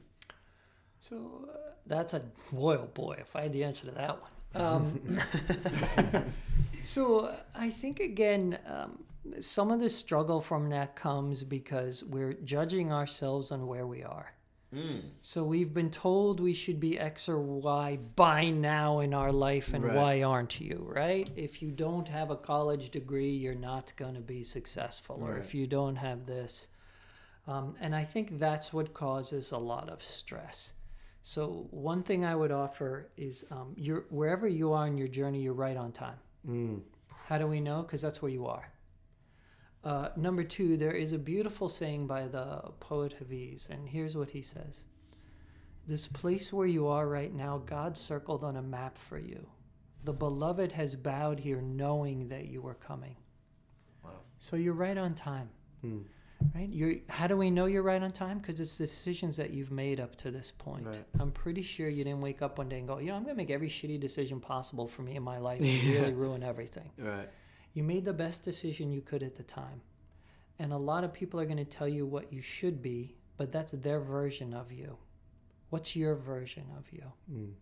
What's yours? Because really, ultimately, yours is the most important one. And it's good to, if you want to listen to other people and hear their input, that's fantastic. But ultimately, it's about you and your journey. And some people won't understand your journey, and it's okay. They don't have to because it's not for them. That's I'm awesome. just thinking about that. Yeah, I was just That's awesome, man. That's awesome. All right, Bob. So I'm gonna leave. Do you have any questions left? I have one more question that I want to leave. I actually have one more question. Yeah, go ahead. Okay, yeah, this is fun. Yeah, this We could can be- talk all night. Yeah, I forgot we was even doing a podcast. I'm not even gonna lie to you. We've literally. It's actually gotten dark It's outside. dark outside. I was just about to say, we started this. It was the sun wasn't even starting to set, and now it's The stars are in the sky. Yeah. It's quite beautiful, actually. Bob, one thing I wanted to ask you about, and Nate kind of touched about it before, the feeling of instant gratification with lots of people, and I don't want to say my generation, but just everybody that I typically come across, whether it be, I don't know if it's because we're in an urban area, in the city, so on and so forth, but instant gratification seems to be a thing that's so dominant that what I've grown to learn was the journey is essentially the gratification that you get, right? And when you get that instant gratification, you're stripping yourself of essentially the gratification in the long run. So what are your sentiments about instant gratification and how people could kind of, find a way to step out of it? Yeah, so that's good. So help me understand a little better about what you're talking about, instant gratification. Like, I want something to happen and not have to put the work in? Exactly. I want something to happen Yeah, so what does that mean? Exactly. So what me and Nate, the example that we talk about is, say, I'm not going to mention the brand name, but say if you drink this product, you'll lose 50 pounds in 3 weeks. I see. Whether instead of somebody saying, well, if I actually put in the work, put in the diet, put in the gym hours, so on and so forth, for 4 months, and I'll start seeing a fraction of that, I'll be more satisfied with that than drinking whatever that they're offering me and losing the 50 pounds. So what would, that's essentially what I mean by that instant gratification. Yeah, that's interesting. I don't think there's a quick answer for that one. I'll Right. do my best. So again, number one is what's driving that. So human beings are driven, right? You're always being driven by something, even if you're not aware. So if you're driven by instant gratification for something, why? What's driving that? Number two, there are cultural memes that kind of pop up that are really interesting to me, and that's one of them. I'll tell you another one that I think is really interesting. I have the attention span of a goldfish, people say. So that's fascinating to me. First of all, no, you don't. And second of all, why would you want to connect to that? Right. Right. There's no value in that I can see. So you talk about instant gratification. I think, what are you really talking about? I want an instant reaction from something. I want a reaction. Well, okay, there's lots of things that you can get reactions from that can be quick or that can be slow. And you have to decide, again, what in that you want. So I need instant gratification. I'm not going to, and really I think what you're also talking about is I want something to happen right away, but I don't want to have to take the steps to get there. Right. So that's happened because you being anyone, and I don't mean you in particular, you in the norm, have decided that the steps have no value. Why not? Why not? Right? So I'm going to drive home today, and there's going to be a lot of beautiful things out my window. I could blow them all off and just get in my driveway, or I could take a moment to look out the window and watch the waterfall as I drive home. When did that not all of a sudden become significant for me, and how come? That's powerful. Yeah, it's very powerful. So every step on the journey is of value to you, and I think maybe this would help. Each step is a gratification in its own right. Right. So I think you have to just not look at the end goal, but each step is the gratification that you're looking for. They just at the end become a sum. Yeah, and we spoke about this a little bit on the last podcast, on grabbing the wheel, that each step is getting you ready for it. When you master that one step, you can utilize that at any given point. There you go. Right. And on other steps that you need. Of right? course. And it's like a puzzle. My question to you on something similar as that is that you have a son that's 20. What is different from what you're realizing or you're witnessing from Michael, who is your son, that's 20, versus when you were 20? Is it different? Is it more pressure on kids these days with social media? What is different? How is it different? The thought process is anything. So yes, I'm going to say I think it's incredibly different to grow up today than when I was younger. So I'm 54. And so I was probably the last generation that grew up without computers, without cell phones, without social media, without any of it. I mean, we had black and white TVs, and we had 2, 4, 7, 9, 11, and 13. That's all the channels we had. We didn't have 200 billion satellite things to do whatever. So it's very, very, very different to grow up today, I believe. What is some of that? I do think social media is a challenge. Why? Because it can do a little bit, I think what you were saying, Mohammed, where it can give a false sense of instant gratification, because really information is instant. Right. But not the journey to get the information, right? Someone still had to go through it. Number two, it's very hard to step away from the noise, because the noise is always there. In your pocket, yeah. In your pocket. And the expectation it creates. So I can remember sitting with my son, and I had my phone over on a table somewhere, and a text came in. He goes, "Dad, your phone texted." I go, "Yeah." He goes, "Well, aren't you going to answer it?" I said, "No, I'll get to it. Like, I'm sitting here talking with you right now." So it's created almost, it seems to me, an instant expectation of, but if I don't answer that person right away, something's going to happen. Right. And Why? What's going to happen? Right. Are they not going to love you? Yeah, right. Well, if they're not, then I don't know that you want that person. Exactly. Wow. Yeah. And you know, what's very just brings back a memory. I was watching this Chris Rock special, and he said he's hysterical. By the way. Yeah. He said he was married for, I think it was 16 years, and his parents were married for 35 years. Right. He said his 16 years were longer than his parents' 35 years because of that social media age, in that internet age that he grew up in. He was saying he was always in his wife's pocket, and his wife was always in his wife was always in the vice versa.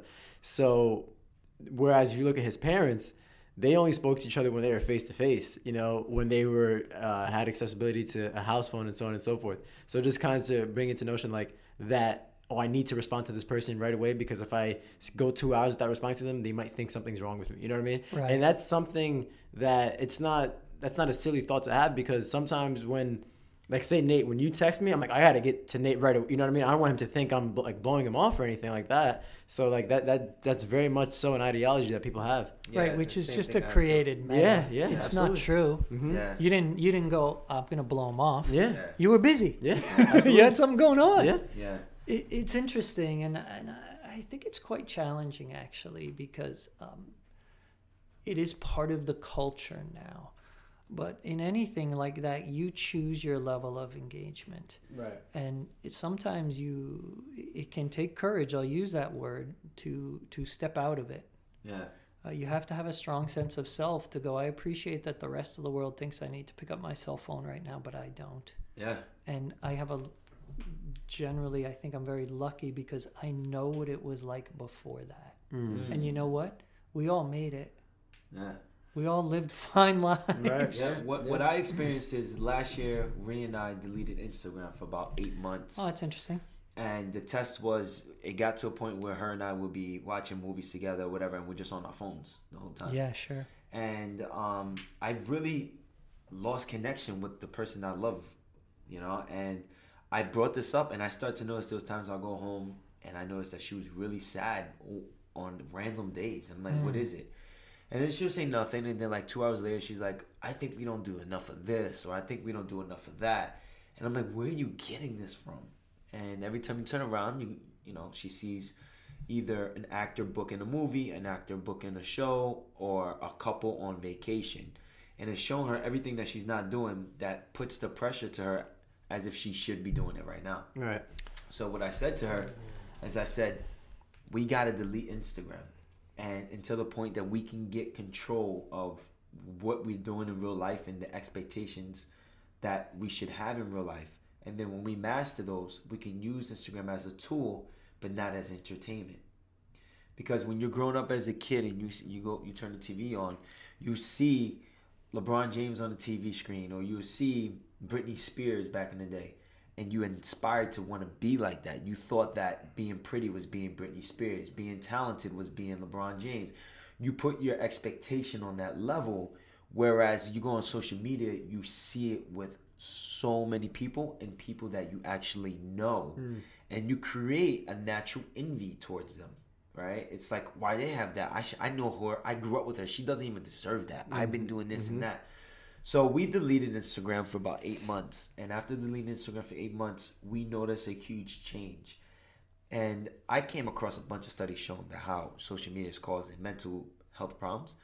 But the people that argue against it, or the people that are defending the Instagram, most likely getting paid to defend the study, is saying that it's a choice, and I totally agree with that. But there's definitely, take your kid and take them out of a sport event that all their best friends are playing. They're missing out. So if you are hanging out with your family at dinner, or you're hanging out, with someone who you love, and all the people that you associate yourself with and your friends with are doing something, you kind of want to see, since you're not there, because if not, you feel like you're missing out. FOMO, right? FOMO. And social media can actually make you feel like you're in that whole moment. That's the crazy part about it. It makes you feel like you're there. And it got to a point where I'll go places, and the first thing I would do is pull my phone out to record it. And I'm like, whoa, this got to stop, man. This got to stop. So we experienced taking it off our phone for 8 months, and we had a natural habit of going to the app when we were bored. So what we did is we replaced it with iBooks, or some type of like Kindle mantra, or some type of application for meditation, I something like like that. that. I like that. And we placed it in the same spot that the Instagram app was at. We'll go on that instead, and we educated ourselves. That's big. We spent time, and we noticed all the free time that we spent on the phone, on social media, when we invested that same time into something that we loved, and we start to educate ourselves, we saw a huge improvement, to the point that it actually changed Ree's life, right? To the point where she's not here with us right now. She's in Los Angeles filming a TV show, right? So I think that when I talk to Muhammad and kids that come in here, it's very, very, very different. And I'll leave it on this note. I'll bring this example up. When I was a kid, my dad and my grandfather especially used to tell me, turn off that rap music. I can't understand what they're saying. Okay. And I'm like, Grandpa, this is Jay-Z, man. Jay-Z spitting lyrics. Right. What are you talking about? He goes, it sounds like a bunch of mumble to me. I catch myself saying that to the kids in their generation to this day. I'm like, what? Who is this? When did you become your uncle? What is that? Little baby XT Rex, short arm hair? That's his name? Yeah. What's his name? Pootie Poo? What? Right? And I'm like, yo, this can't be serious.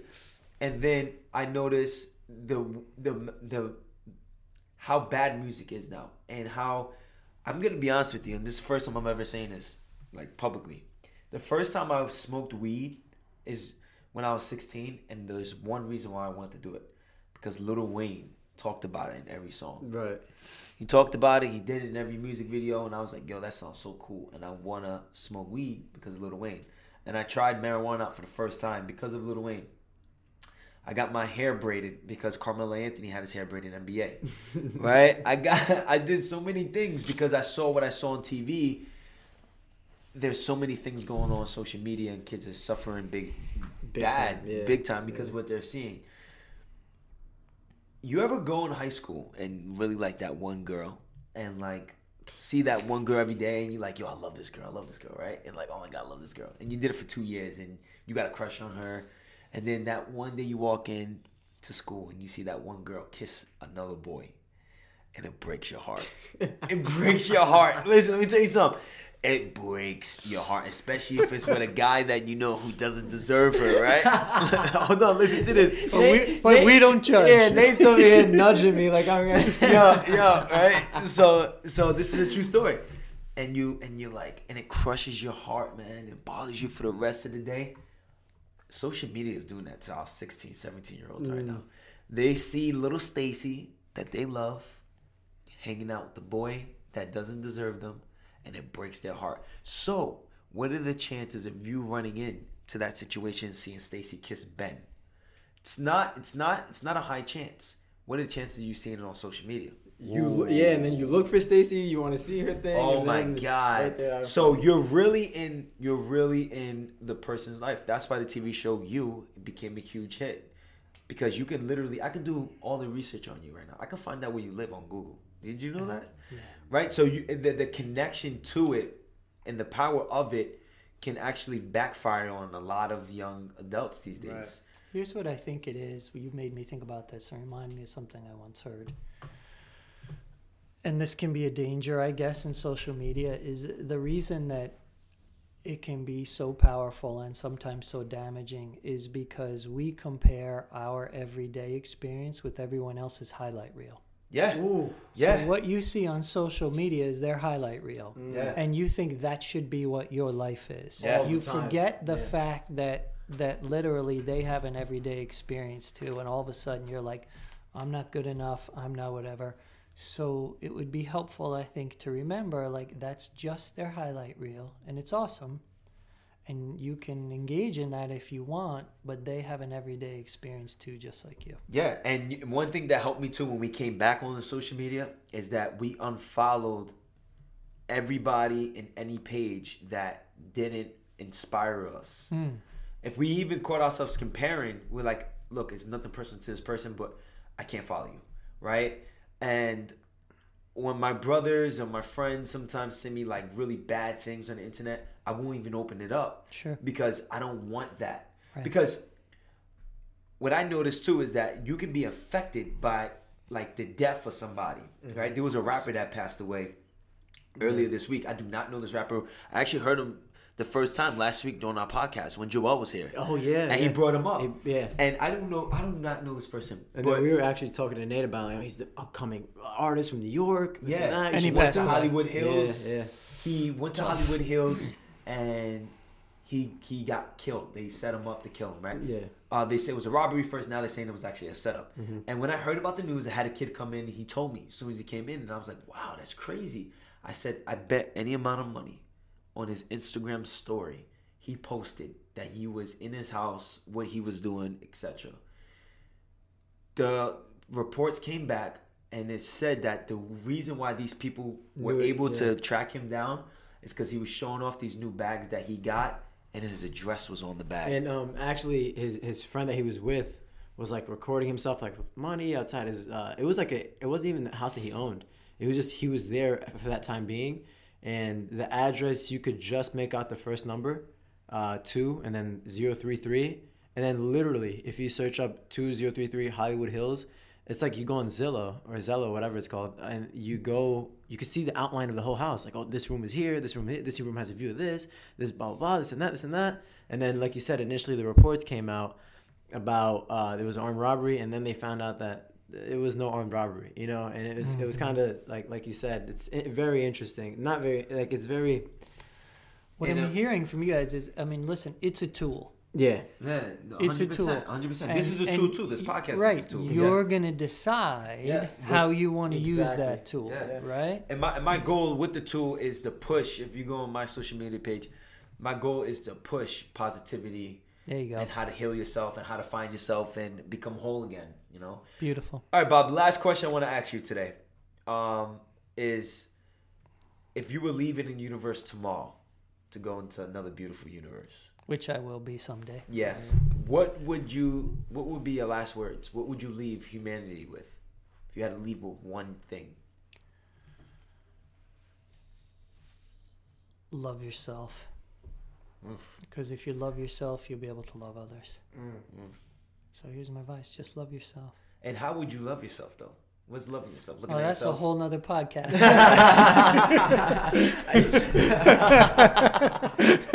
All right, we kind of got into it just a little bit throughout this podcast, but like you said, Bob, I know Nate had one last question. We want you back eventually. Yeah, Thank you're you. gonna come back. It's Appreciate it. 100% happening. Love to. This was fantastic. I really appreciate Do it. you have any questions for me or Muhammad? You know, I really don't, other than to say I'm very grateful. Thank you very much to sit with you two souls. All Lovely right. shells, but it's not the shell, right? It was wonderful to be with you two souls in this space. It's just fantastic. I really love what you're doing. I think there's a need for it. And I think it's going to help a lot of people to really just start to love themselves, believe in themselves, and love themselves. And like I said, that's what we're all here for. So if you're ever wondering if what you're doing is making a difference, it is. Thank you. Appreciate that. You're welcome. And Bob, where can people find your work? So I have websites. I have my own Instagram. It's Bob Fanelli, and my website is BBD. That's Body by Design. BBDinfo.com. And so I'm around on the internet And as well. how do you spell your name on Instagram so people could? Bob B-O-B Fanelli Fanelli. Awesome. And you just started to start. The whole Instagram thing's a little new for me, but I'm figuring it out. Baby steps. And you're having beautiful posts, guys. If you want Thank more you. of Thank you. Bob's work, you can see his Instagram page.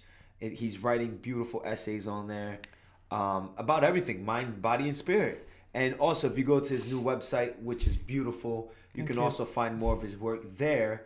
And can you tell him the address, just in case someone, if you're dealing with any type of nagging injury, and you went to some physical therapy, or you just been going through it and you want a different assessment or just a different opinion, where can they find you, Bob? So I'm lucky enough to share space with Nate actually in this training facility. It's called One-to-One Bodyscapes, and I am Body by Design. I'm part of One-to-One Bodyscapes, and the address here is 516 West Boston Post Road in Mamaroneck, New York, and the zip is 10543. And yeah, there's no better way actually to experience who and what we are than to actually come here and be around us. Yeah, and all of this information also, we're going to be sure to put in the show notes so you guys could read through it and sift through it and really connect with what Bob's saying. Thank you. So, guys, I hope you enjoyed this podcast. Everything about not everything, but just connecting you to mind, body, and spirit, and seeing that these things do come together and connect.